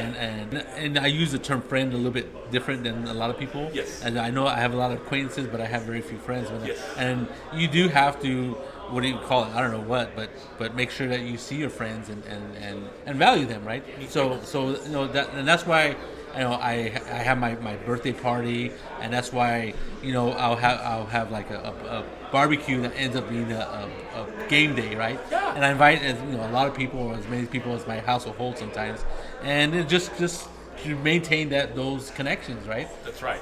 Yeah. That's right. And I probably haven't put as much maintenance. There are some people who are very close to me at home, right? And of course there's my church, right? But other than that, it's funny. My life is just bifurcated. In Southern California, it's all about my theatrical stuff, right? Right. Yes. That's really what I'm involved with there. Right. It's either the theatrical community or now the voice And stuff. you've Yeah. been doing 30 playing years. parts and stuff like 30 years. you ran I don't know the last big part that you had. Nicely, Guys and Dolls. yes, Guys and Dolls, and I saw you post that. I'm like, I know that play, I know that thing. So that's pretty exciting, and so you obviously were very happy about that, and ran that for a while, right? That was a show that lasted. Well, it only had a 5-week run. Yeah, 5 weeks. That's yeah. what it was booked for. Yeah. And it was an amazing experience. It was the first time I'd been on stage in a major musical. The first time I'd auditioned in 4 years. Right. And I wasn't sure I was going to continue, right? And then something clicked. And I've always believed if you follow your heart or your art, you can't go wrong. Right. And for me, my heart and my art are tied up in musical theater. So, Yes. so the opportunity came up. I had done this role in Guys and Dolls in 1995. Oh, so just a little while ago. Just a little while ago. I played nicely. And then I played Nathan Detroit about 8 or 9 years ago, right? And I thought I wasn't going to get a chance to play nicely again. And then this group came up, and I auditioned, I got cast, and it was the best time of my life. It was amazing. So I remember being at the auditions. They gave us all numbers to wear, Yes. like we were runners or something, right? So I was like 874 on me or something like that.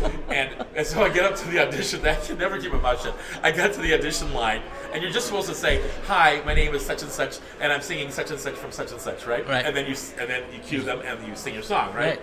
Until they tell you to stop. But I said before I start, does this number make me look fat? So they're all laughing. Yeah. And Well, at you that know- point, then I cued the guy, and Right. I went on with And Mac you the killed it. Knife. Oh, That's what I Max the sang Knife. for It's a great song. for my audition for that. Now, is that in the musical? No, Oh, okay. they wanted something from musical theater. They didn't want something from the show. Right. But they wanted and so for me, Mac the Knife really resonated that era, right? Oh, yeah. I do the Bobby Darin version, not Yes. the Sinatra version. Yeah. Sinatra's great. Don't get me Hey, wrong. Bob. But it's the Bobby Darin version. I love that and version. I had just started trying to start seriously singing again, maybe 6 months earlier. Oh, wow. And it was by going to karaoke, of all things, right? And I have a hard time around drunk people. Oh, yeah. And karaoke's in bars. And they usually drink. And so not only am I listening to bad singers singing drunk, Yes. but it's a great place to work out with an audience, right? Yes. And so You get instant feedback. boy, do you. Hopefully avoid the beer cans, And unlike other people, like, oh, I know that song, I can just go up there, the words are there, I can just sing it, right? My girlfriend Kathy, who's a singer also, right? And on our first date, we went to dinner, and then afterwards I said, we're having such a good time. It's like, well, do you want to go down to Paoli's and go to karaoke? She said, sure. And so off we go to Paoli's on our first So date. did you know she was a singer? Yes, I knew Okay, that. okay, I knew okay, that. I knew okay. she was a singer before we met. Not before we met, but in our talking Yeah, to yeah. each other, right? Because we met online, right? Okay. So I started working Mac the Knife a few months earlier than that, right? So that's what I would work at the thing, right? Yeah. So when I got to the audition, I knew that I wouldn't have the words in front of me because, like in karaoke, you have the words in front of you, right? But I work a song so much before I go there, I don't really need them. Right. But I know that they're there. So I had practiced singing the song without words. What I hadn't done was practice singing the song without a mic and chord, right? So and how you present the song is just as important as how you sound, right? And this is how I was used to singing Mac the Knife. And you're used to it, right? I'm up there, I'm going, the first thing I think to myself is, holy crap, what am I going to do with my hands? I'm going, I'm just gonna do. I'm an actor, right? Yeah. I'm just gonna. So you walked around with like your naked because I hadn't practiced singing this song without something in my hands, right? So that was. Did they not want you moving around or something? No, it was. You know, I moved. Oh, I okay. moved more than I do in karaoke, probably because I'm overcompensating for not having a mic. And then they let me almost sing the whole song. Cool. You're only supposed to sing a minute. Oh, wow. Always a good sign. Yeah. Always a good sign. Let's keep listening to this guy. See what he's got. And then you get to call back, and you're thrilled. Right. So now you got to go compete against the best of the best for the Right. part, right? And they're all good singers, right?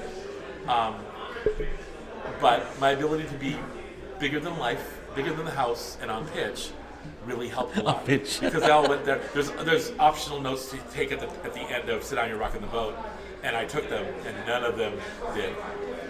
Okay? Wow. So anyway, it was amazing. It was That an amazing experience. I'm very happy for you. When you said, were you worried about taking the part because you're going? I think on your Facebook post you said, I think I'm going to take the part. Did you ever think about not taking it, or you were just worried? You know, is that the actor's dilemma, right? For me, for that one, Yeah. I'm the only time in the world that I'm absolutely fearless is when I'm on stage, right? It's the same dilemma I have when I'm at home. You know, I deal with a little bit of depression. Okay, I know it's hard to tell now, but that's because I'm here, in the happiest place on earth for me, right? but for me, getting past the guardian at the front door, Right. is the hard thing. Yes. So every time I leave for a convention or anywhere, there's always the gosh, I don't want to leave, and I can't wait till I get there. Oh, At the wow. same time, right? Yeah. Right. And that's what I was suffering from when they offered it to me. It was like, oh my gosh, I'm so comfortable here in my working from home with my cats in the dark. Do I really want to go out there every night and do all this Yeah. and then perform again in front of? I really don't want to stay at home. Oh God, I want to get back on stage. Yeah. And fortunately, it only took, you know, I think it was. This is what went through my head on the phone with the director when he was offering the part. Oh my you know? god! Oh my god! And so I told him yes. Yeah. You know. Oh, good for you. That's good. And then the rest of me caught up with that decision. Yeah, we got pulled along. But all that Southern California is about theater. Yes. And Northern California is about gaming. Yes. Right. And now we have large theater again, so I may try one of those because that kind of combines the two worlds. Yes. more than Yes. anything. Yes. What I really wanted to do is continue to do my murder mystery dinner show productions.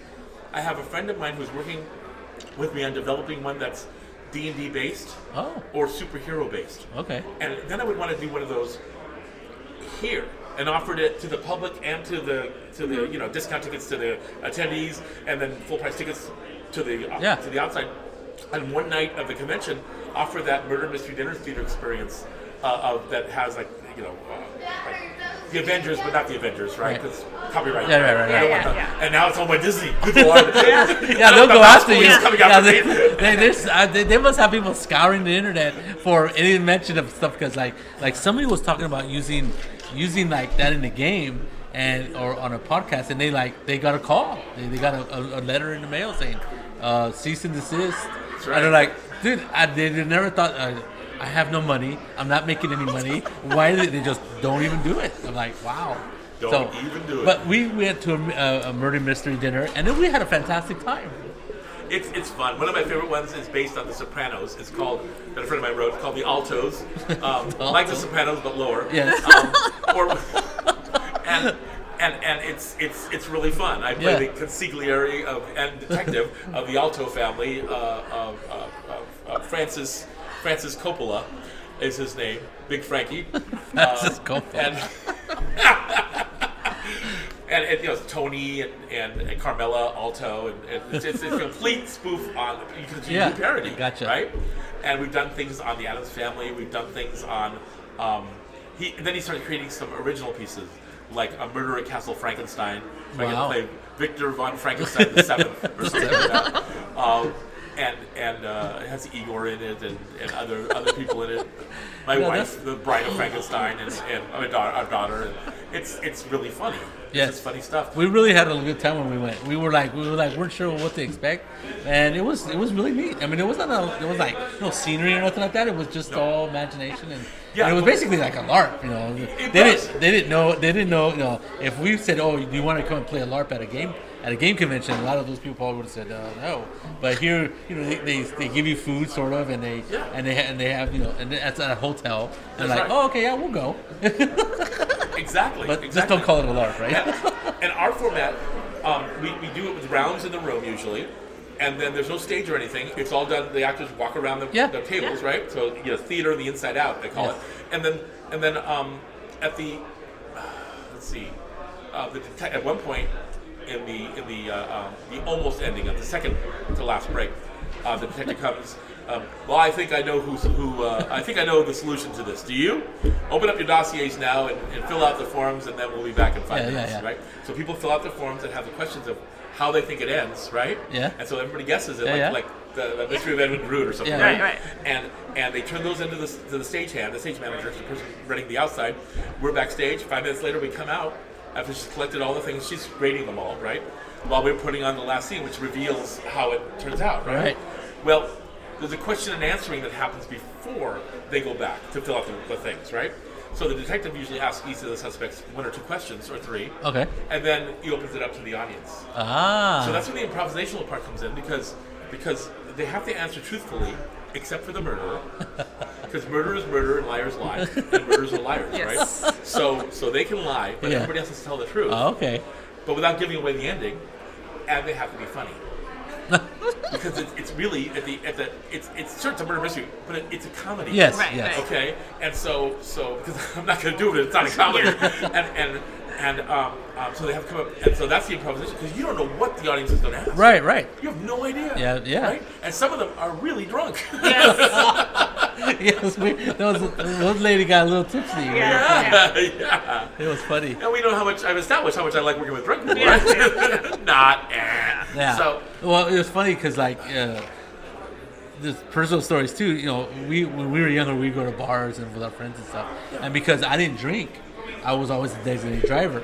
And so, as a sober person at a bar, it gets louder and louder, even though they don't realize it.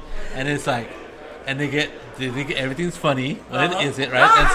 And so I'm like, so by the end of the evening, I was like, let's just get everybody home, right? So I drive people home, and so it was just weird because and so I learned to hate drunk people, right? Right, and bars. Oh my God! So after a while, I'm like, Duddy, let's not go to bars. Let's do something else. Now I love going to trivia contests at bars because they're all drunk. Inherent advantage. Yes. So you stay on top of it. Sometimes when people ask me, well, how many drinks a year do you drink? I said, depends on how many weddings I've gone to. Because how many toasts I have to do, right? I said, I've gone to 4 weddings. Chances are I've had 4 half glasses of champagne. But I don't drink much at all. But I will drink, right? Every now and then, every 5-6 months, I'll have a Guinness. Yes. Okay. Preferably on tap. The bottle stuff sucks. Yes. But I have I drink once every 2 months. And one drink. Because I'm such a lightweight, every once in a while I'll see my friends drink. Not friends but acquaintances. Right. I'm like, so they drink. I'm like, holy crap! You just drank like a freaking 6-pack, and you're like normal. I'm like, if I drank 2, I'd be woo. Pretty much. I'm ready. I mean, one, I'm like, okay. You should see me on 2 Benadryl. Okay. Wow. But for some reason, Benadryl doesn't affect me very badly. But Benadryl is my nighttime help me go to sleep when my mind is too active medicine, and I wake up with a clear nose. It's a side effect. So I use it for the side effect, and the main thing is the side effect. So there. Ta-da. All right. So anything else you want to talk about? We're good. Please come to my show. Yes. So we were just saying that we like smaller shows because there's more events that you can actually get into. You go to those big shows, it's everything fills up super fast. We're talking about people that went to Gen Con and stuff. Right. I was telling Saul, I don't think I could manage the crowds. Oh God. That's why I stopped going to San Diego Comic-Con, which is a great show and everything. But I used to go in the 80s. Yes. When you could go to the con, right? There was 19 of us staying in a hotel room right back then. I remember the day I looked at my friends, and we were sitting there. We're like in our mid-30s, like, you know, we both have really good jobs. We can afford our own hotel room, and we went and got our own hotel room instead because it was like this is crazy. And they were like, why are we doing still pay this? our piece for your room, okay? We're not sticking you with it. I'm looking for something really quick here online. It's a song I wrote about conventions. Oh. And it's to the theme of leaving on a jet plane. Yes. That's what it's to, right? Yes. Yeah. So okay, now I know the words to put in here to look for it. And then, if you'll indulge me, let's see, does it come up here? From July 30th, 2015, Ode to a Convention Organizer, to the tune of Leaving on a Jet Plane, with apologies to my hero, John Denver. John Denver, yes. Yeah, he wrote that song. Yeah. Even though it's covered by... Go I'm going to ahead. sing this now, live. Go ahead, do it. Live on Gaming Perspectives with Saul and you, Jolene. Right. Okay. My bags are packed, Mondo's ready to go, off to plan a convention show. I have to give my cats one more goodbye, but the rent is due, so I gotta do that Doctor Who and Star Trek 2. Plan some fun and merriment just for you. So please come to Mondo's Con, tell him that you'll bring your son. Play a game, sit on a panel for fun, 'cause I'm leaving on a freight train. It seems that I can't afford the plane. You see, you need to come. Be you gamer, geek, fangirl, maker, freak, there's a place for you, even if you streak. My cons are all inclusive, that's no lie. Mondo guarantees that you'll have fun, even if you're weird and stare at the sun. So please consider our cons number one. So please come to Mondo's Con. Pack your hat, even your ray gun. Cosplay Q, Jean-Luc, or Crusher's son. 'Cause I'm leaving on a freight train to make plans that entertain your brain. Leaving on a freight train, it's still cheaper travel than the plane. Leaving on a freight train, the costume I wore was rather tame. Leaving on a freight train, my Klingon replies were not to blame. Leaving on a freight train, okay, yeah, won't let me on the plane. Leaving on a freight train, the no-fly list is a crying shame. Leaving on a freight train, in 10 years penalties start to wane. Leaving on a freight train, all of TSA, they know my name. Leaving on a freight train, so please, you need to come. Wow. That was cool. There you go. Good job. Ta-da. Nice job. Okay, am I done now? Yes. That was great. I don't know how we're Thank gonna you for end stopping by. I don't know what we could do after that one. Kill the show. I guess I should do some con work now. Yes. Well, Thank you for stopping by. I think you. This was so much fun. Yes. Thank you. Thank you for stopping by. That was great. Thanks for coming to the show. Oh, no Yes. problem. Yeah, Okay. yeah, we love it. Thanks. Yeah. Thanks for giving us the table. Perfect. Okay, let's see. Where am I going? Bob, What's up? what's going on? Lunch Ah, did you get here yesterday or today? yesterday. Been playing Adventures League all yesterday and today. Oh wow. Oh, cool. Or Adventures League later. Maybe. Maybe. Okay. What Cool. you guys been up to? Century. Well, we just recorded a podcast and then nothing after that. Saul's running a game Oh today. yeah, run Alien. Game. Yeah, Alien. Alien? Yes. Wait, RPG. the RPG Alien? There's a new RPG Alien new coming out. one. Yes. There's a new one coming out. It's based on the same mechanic as Tales from the Loop and Oh, God. and Yeah, everyone will die really fast. well, yeah, no, I don't know. It depends on what people do, but yeah, we'll see. Yeah, but that mechanic is. I played Tales from the Loop. It's roll some dice and then go, oh, I failed again. Well, you know, all you gotta do is roll a 6, and Yeah, all you gotta do is roll a 6. Yeah. oh, sometimes you can throw more than that. It's awfully hard sometimes. Yeah. Yeah. Depends on how lucky you are and making good decisions. You know, Yeah. when not to roll the dice. Yeah. So no, yeah. So that's it. I don't know. I haven't run it, so we'll see how it goes. So I run Tales from Loop, and it was pretty well. Yeah. It was doing pretty It's a well. fun. I like the idea of the things. I just sucked at the game. Oh, okay. Rolling dice. I think I succeeded on one roll. in Wow. 2 games. Oh, that's terrible. One game, my friend Bay, he had an 8-die pool. Yeah. He missed them all, right? So he pushed it, Yeah. and he got to roll 8 more dice, and he didn't get a single 6. So I'm like, well, that's just bad die rolling. That's Bob in a nutshell.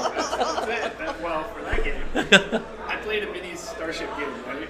And to win the game, I had like 10 or 12 dice. I have a picture of it on my phone somewhere.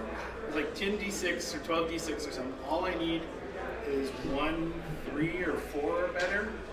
Really? No. Oh my With- god. That you just cursed it. That was don't cursed, don't though. touch That my was- dice. No. Well, and then Adventures League yesterday, I'm playing crit, sneak attack, roll 12d6 for damage, crit, sneak attack, roll 12d6 for damage.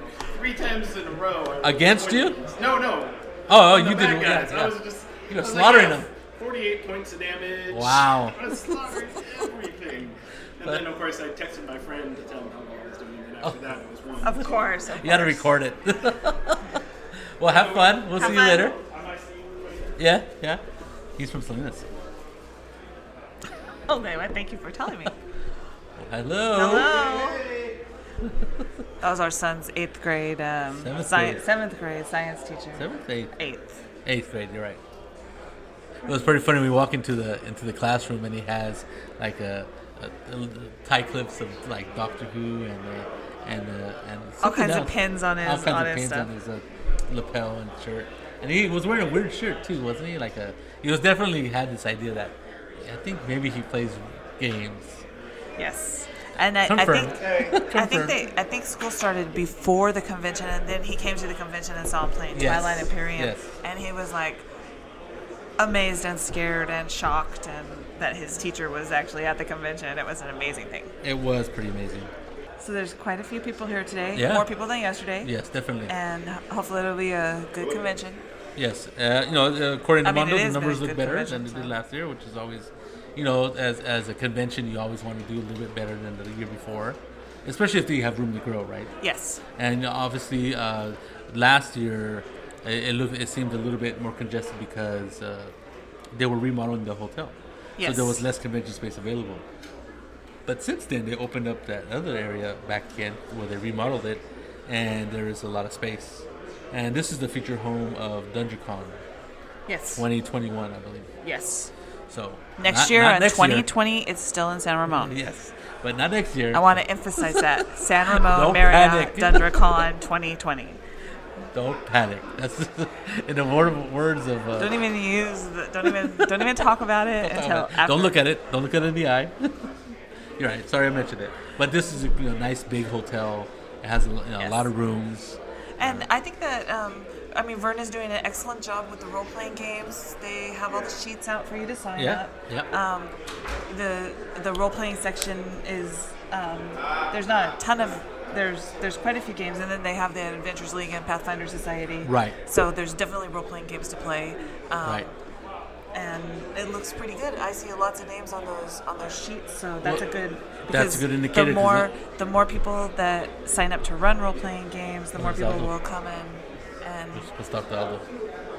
and Jolie rolls her eyes at me. Here it's real old school because a lot of people, the strength of this convention has always been miniatures, even way historical miniatures. Yeah, historical miniatures, which was, I believe that's how it started. It Yes. was a miniature wargaming club that also, decided to, start a role-playing convention.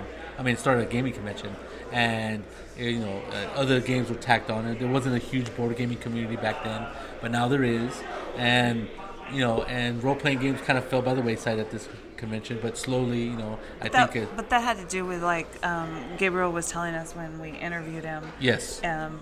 He says it was karma, but because he did a convention when at the same time as somebody else had a convention, Yes. and that happened here. So a lot of people went to the other convention, That's true. and then they haven't necessarily come back. Migrated back, yeah. Migrated back yet. But mainly because at the more or less, for people who like role-playing games, they go, well, that's not a very Well, when big everybody role-playing leaves game your convention and doesn't Right. run role-playing games, then people are gonna not come to Right. play role-playing games because there aren't any.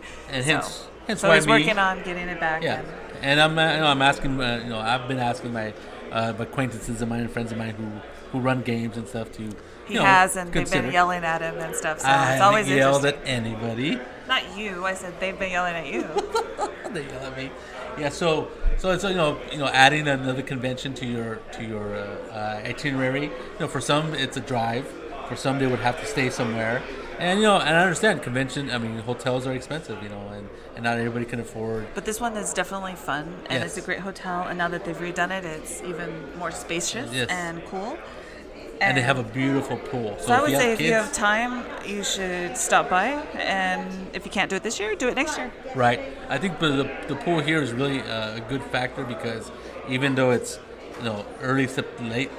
late August. late August, early September here in Northern California, that is not a big deal. It's really sunny outside. That's when it's really hot. It's like 90 degrees outside. At here in least Bay 90 Area. degrees outside. And so, and then dipping into the pool is not a big. And they have a short. They have a shallow, A section, large and shallow section. and the not shallow section is It's a very is large like pool. 5 feet or something. Yeah, 5.5 feet. 6 And it feet. was really good for. So Don't when- worry, we. Scott just left. Oh, you bastard. It's okay. Okay. What about you?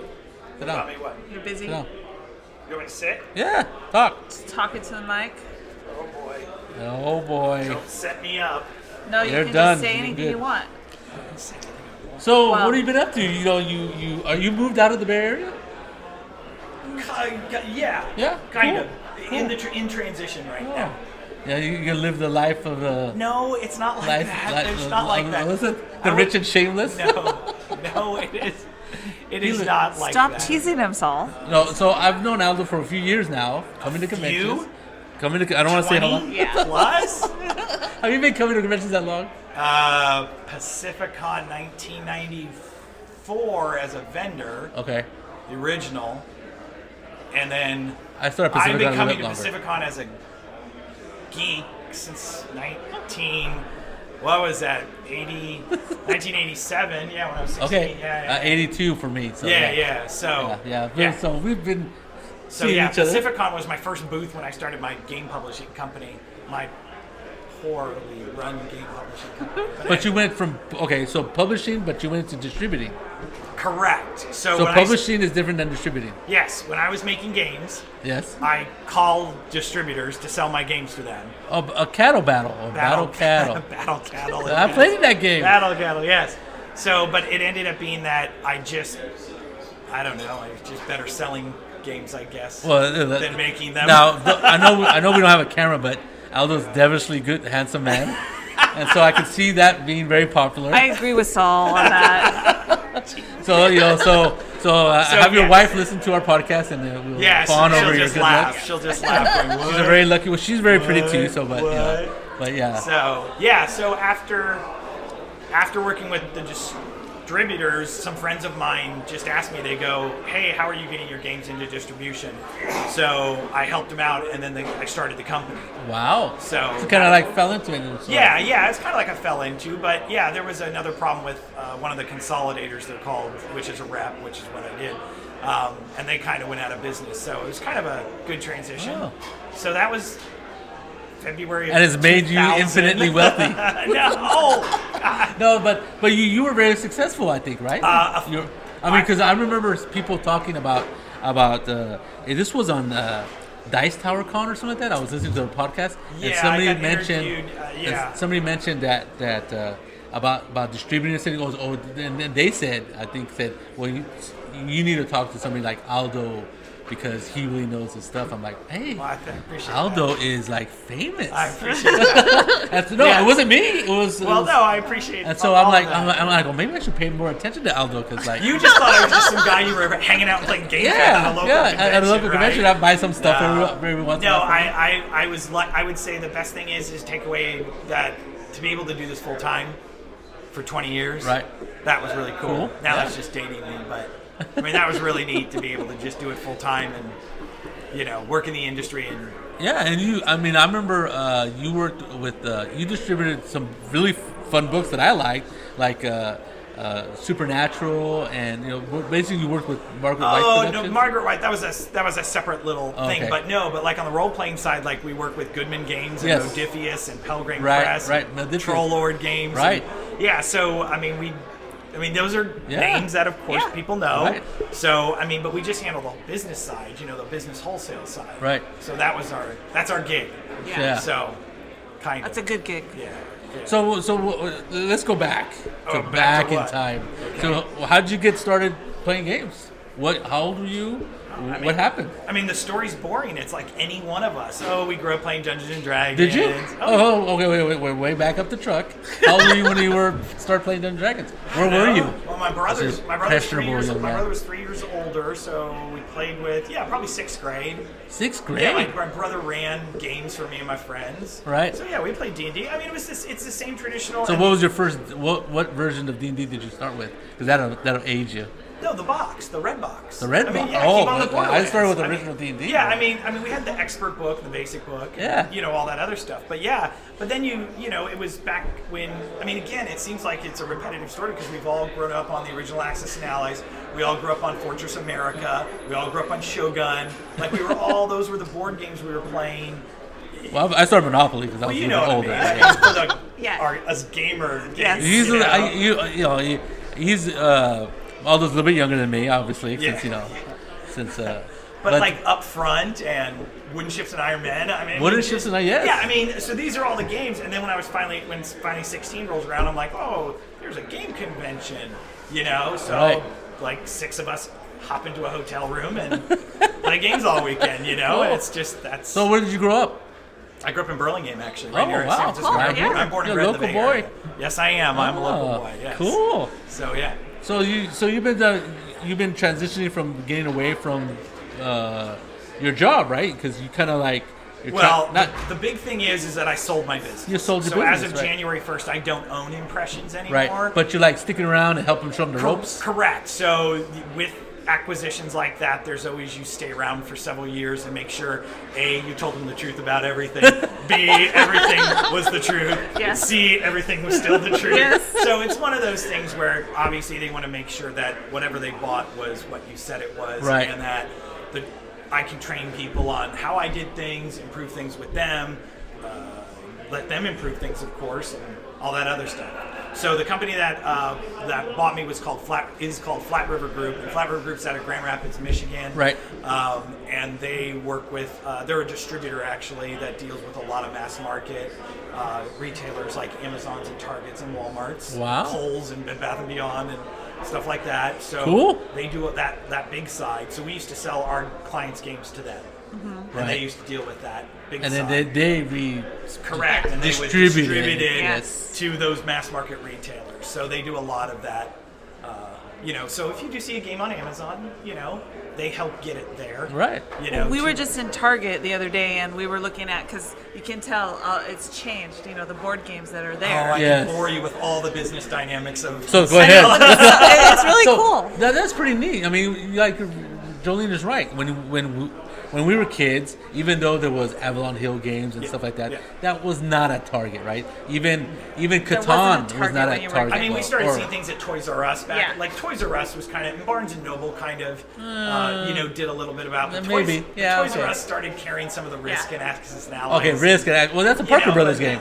Yeah, I guess. Yeah, right. But yeah, so they tried. Yeah. But nothing like nothing smaller or niche like Upfront or No. Axis and Ally. That Or was, not Axis and that Ally, was but Wooden always Ships and at the Iron mom Man. and pop, Yes. game stores. And slowly it's transitioned to now you go to Target Yeah. and you can find like Splendor and Yeah. other games like that that you wouldn't have to see. That's all due to Aldo here. Right? No, it's not due to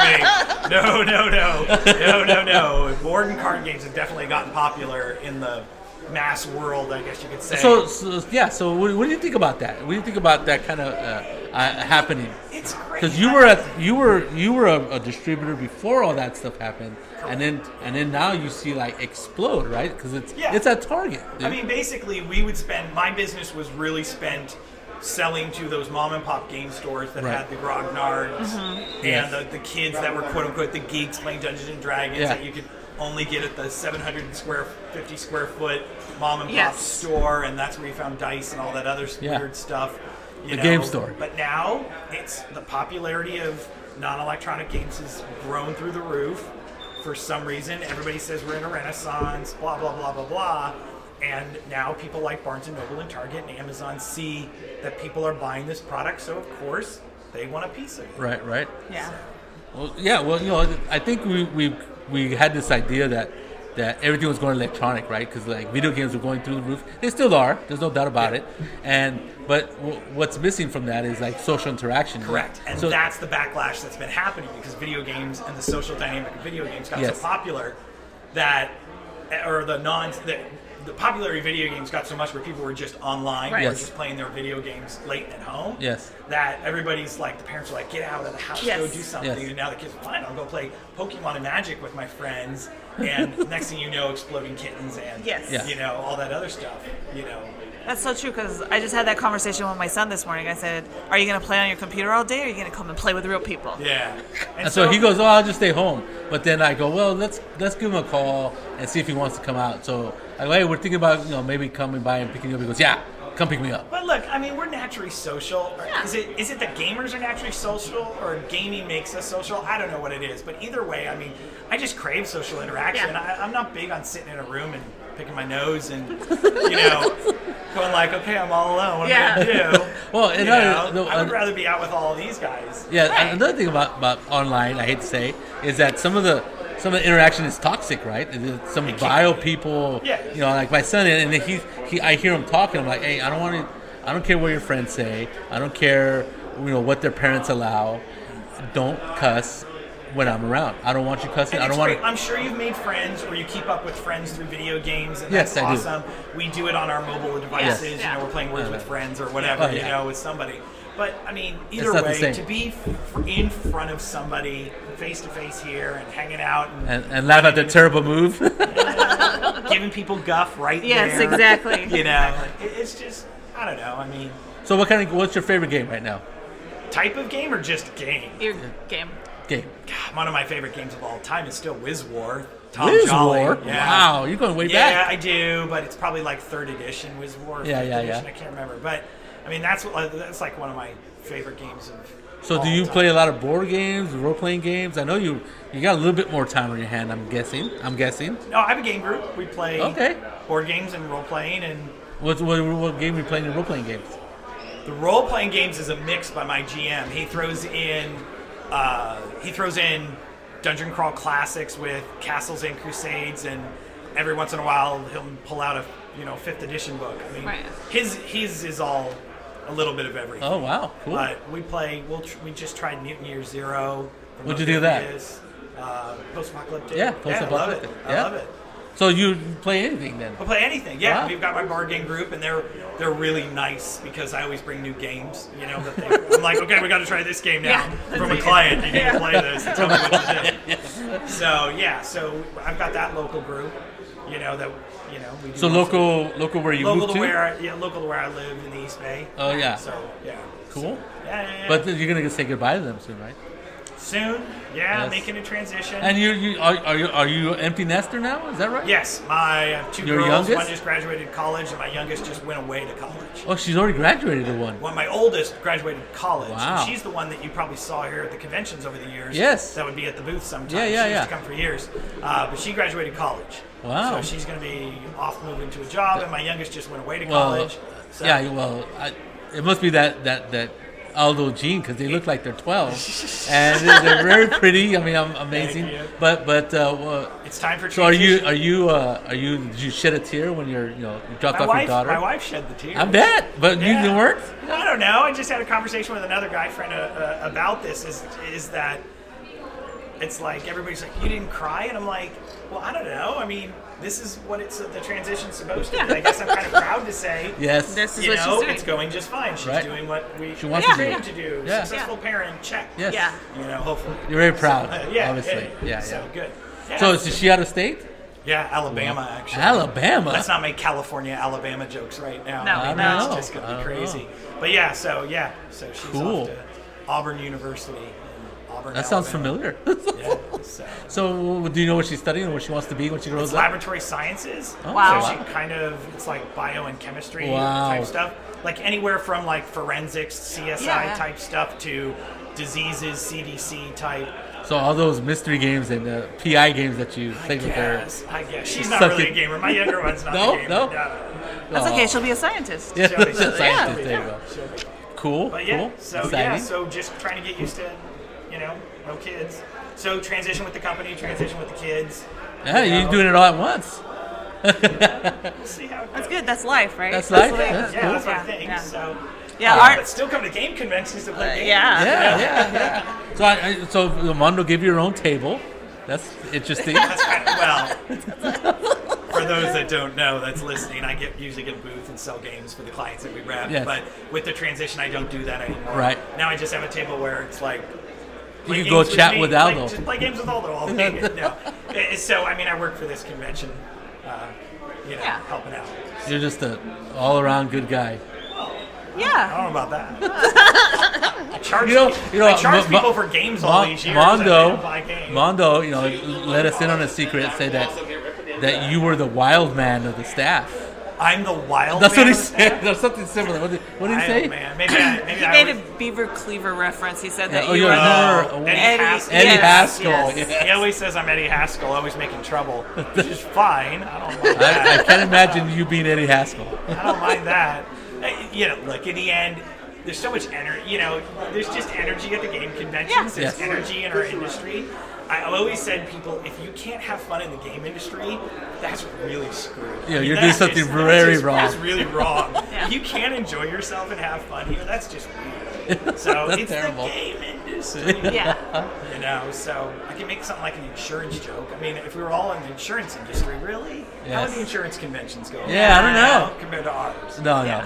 Yeah. I think people Sorry are to trying. all the insurance people. I think people are trying to avoid going to their conventions. Like they go, you go to that panel, and I'll go to this panel, and then we'll trade notes or something. Yeah, exactly. Or just record the panel or whatever talk is gonna, whatever they do at insurance conventions. Don't they just talk at people? I don't know. They give you pointers, I guess. Yeah. Oh, okay. So Things, just have like you we been to give insurance conventions? No, I have not been No. to insurance. I've been in the game industry all my life. Even before this, I worked in the video game industry. Oh, really? Everybody says I went backwards. They're like, why did you go from video games to the board game? And I go, well, that's mean. Yeah. But, yeah, so I did video games. We talked to a game developer, and she was into developing games and stuff, video games, and now she's porting them over to like tablets and mobile devices, like board games, like Race for the Galaxy and stuff like So that. you talked to Teresa. Yeah. Teresa, yes. Yeah. Oh, you know Teresa. I know Teresa. Okay, well, it's Shout out to Teresa. it's a small world out there. the gaming Yeah. circles are tiny. Yeah. So she's super fun to talk Yeah, to, right? actually, because actually, shout out to the Backer Kit Company. Yes. They're in San Francisco. They do the a game game night thing. So I went to that a little while back, and she was there, and other friends of ours. So Okay. yeah, so I want to start going to that more often because it's really cool. They do it in their office. That's in San Francisco. It's in San Francisco, yeah. in Which their- is kind in their of offices. may or may not be hard to get to if Oh, you yeah, live. I mean, either way. But Yeah. either way, it's cool. Teresa's in San Francisco, so Yeah. she came by. It was easy, and then got to meet some of more of the Backer Kit people. So just things like that. I'm Yeah. happy to keep going. So and she play was talking games. about how when we're talking to her, you kind of going into like the wrong direction, right? Going from video Yeah, games yeah. to making board games about board games. It is so cool to be deal with board games, like to have knowledge, to be a part of it. It's like so trendy cool right now. Right. You know? Oh, that's right. Board games. Like I tell people, I'm like, what do you do for a living? I'm like, I'm a wholesaler of like board games, like non-electronic games. And I'm like, like Pokemon and Yu-Gi-Oh! And then sometimes somebody will be like, oh, do you play like that like Catan? And I'm like, I played Settlers of Catan like 20 years ago. But yes, that like that. Oh, my husband's really into that now. So there's a lot more people that are throwing out, even if they throw out Exploding Kittens, that's fine. Yeah. I still say, oh, you're Yeah. still... Yeah. And they go, oh, we have game nights or game groups. And I'm like, wow, you're just a suburban couple. Yeah. I would have never suspected this. There's no D&D sticker on your Yeah, car. there's Yeah. no like, oh, you play D&D? Of course you do. Yeah. Look at you. you don't have Of course you the play. the jacket, There's the none of that. bonsai, Yeah. the Buckaroo bonsai jacket. Yeah, or you just something. never know who's gonna. who's gonna pop out saying, pop "Oh, out yeah." saying, oh, pandemic. And you'd be like, what? Well, yeah. So yeah, Pandemic, yes. you play exactly. pandemic. Yeah. Cool. So, yeah. So you're doing good. I guess. And I you're mean, taking it easy, sort of, during this it's convention? transition. Yeah, we just say transition. It's kind of cool to have a breath and, you know. Well, because obviously you ran your own business, and Correct. And so my brother-in-law ran his own machine shop, and everybody I know that owns their own business, they work their ass off, right? Literally. Well, and, I mean, and so you have no set hours. Right. So Sunday night comes along and you're working, or, you know, a Saturday, or you're on vacation, you're still on your phone. You know, whatever it is. Yeah. yeah. But yeah, I mean, right now I'm lucky that the folks at Flat River Group, the idea is they're a much bigger company, so they have a lot more resources and a lot more people. So they're taking over pieces of the business that I was just doing myself. Right. So, you know, anywhere from, I mean, there's no payroll anymore. So Right. they're just writing checks and dealing with the bank account. So it's, you know, something I don't have to deal with. So we're able to make the transition and try to help get me to do more, you know, focus things Yeah. to help Cool. them transition. And Yeah. I don't have to do boring business stuff. That sounds great. That sounds excellent. That sounds like a lot of fun. Yeah. So it's hopefully good. Keep going. Keep going. Cool. Yeah, new era. So you want to get into nitty-gritty about distributing services? No. Distribution. No. No. No, no. I'm doing a seminar. I think Oh, you're doing a seminar? I'm helping Brandon Roush out with Yes. a seminar on That's today manufacturing at 6. printing. 6 to 7. So yeah, so 7. I'll be helping out with So you know that. Brandon? I know Brandon well, yes. Yes, I do. We had him on an interview on our show talking Yeah. about. So he was at that backer kit thing, showing Yes. off his game, for Yes. example. Yes. So, Yeah. yeah. But yeah, so there's that. There's several seminars you Yeah, know, for the I show. saw them. I don't remember where but they are. one about manufacturing, so we're going to talk about, you know, manufacturing games and the boring stuff with Wow. importing and So if somebody wants to publish the game, they should come talk to you. sure. Give us some pointers. Well, and if he doesn't give you pointers, he'll teach you a game. So. Yeah, exactly. Play a I game. would with rather them. just play a game with you. And while you're playing the game, he can tell you some tips.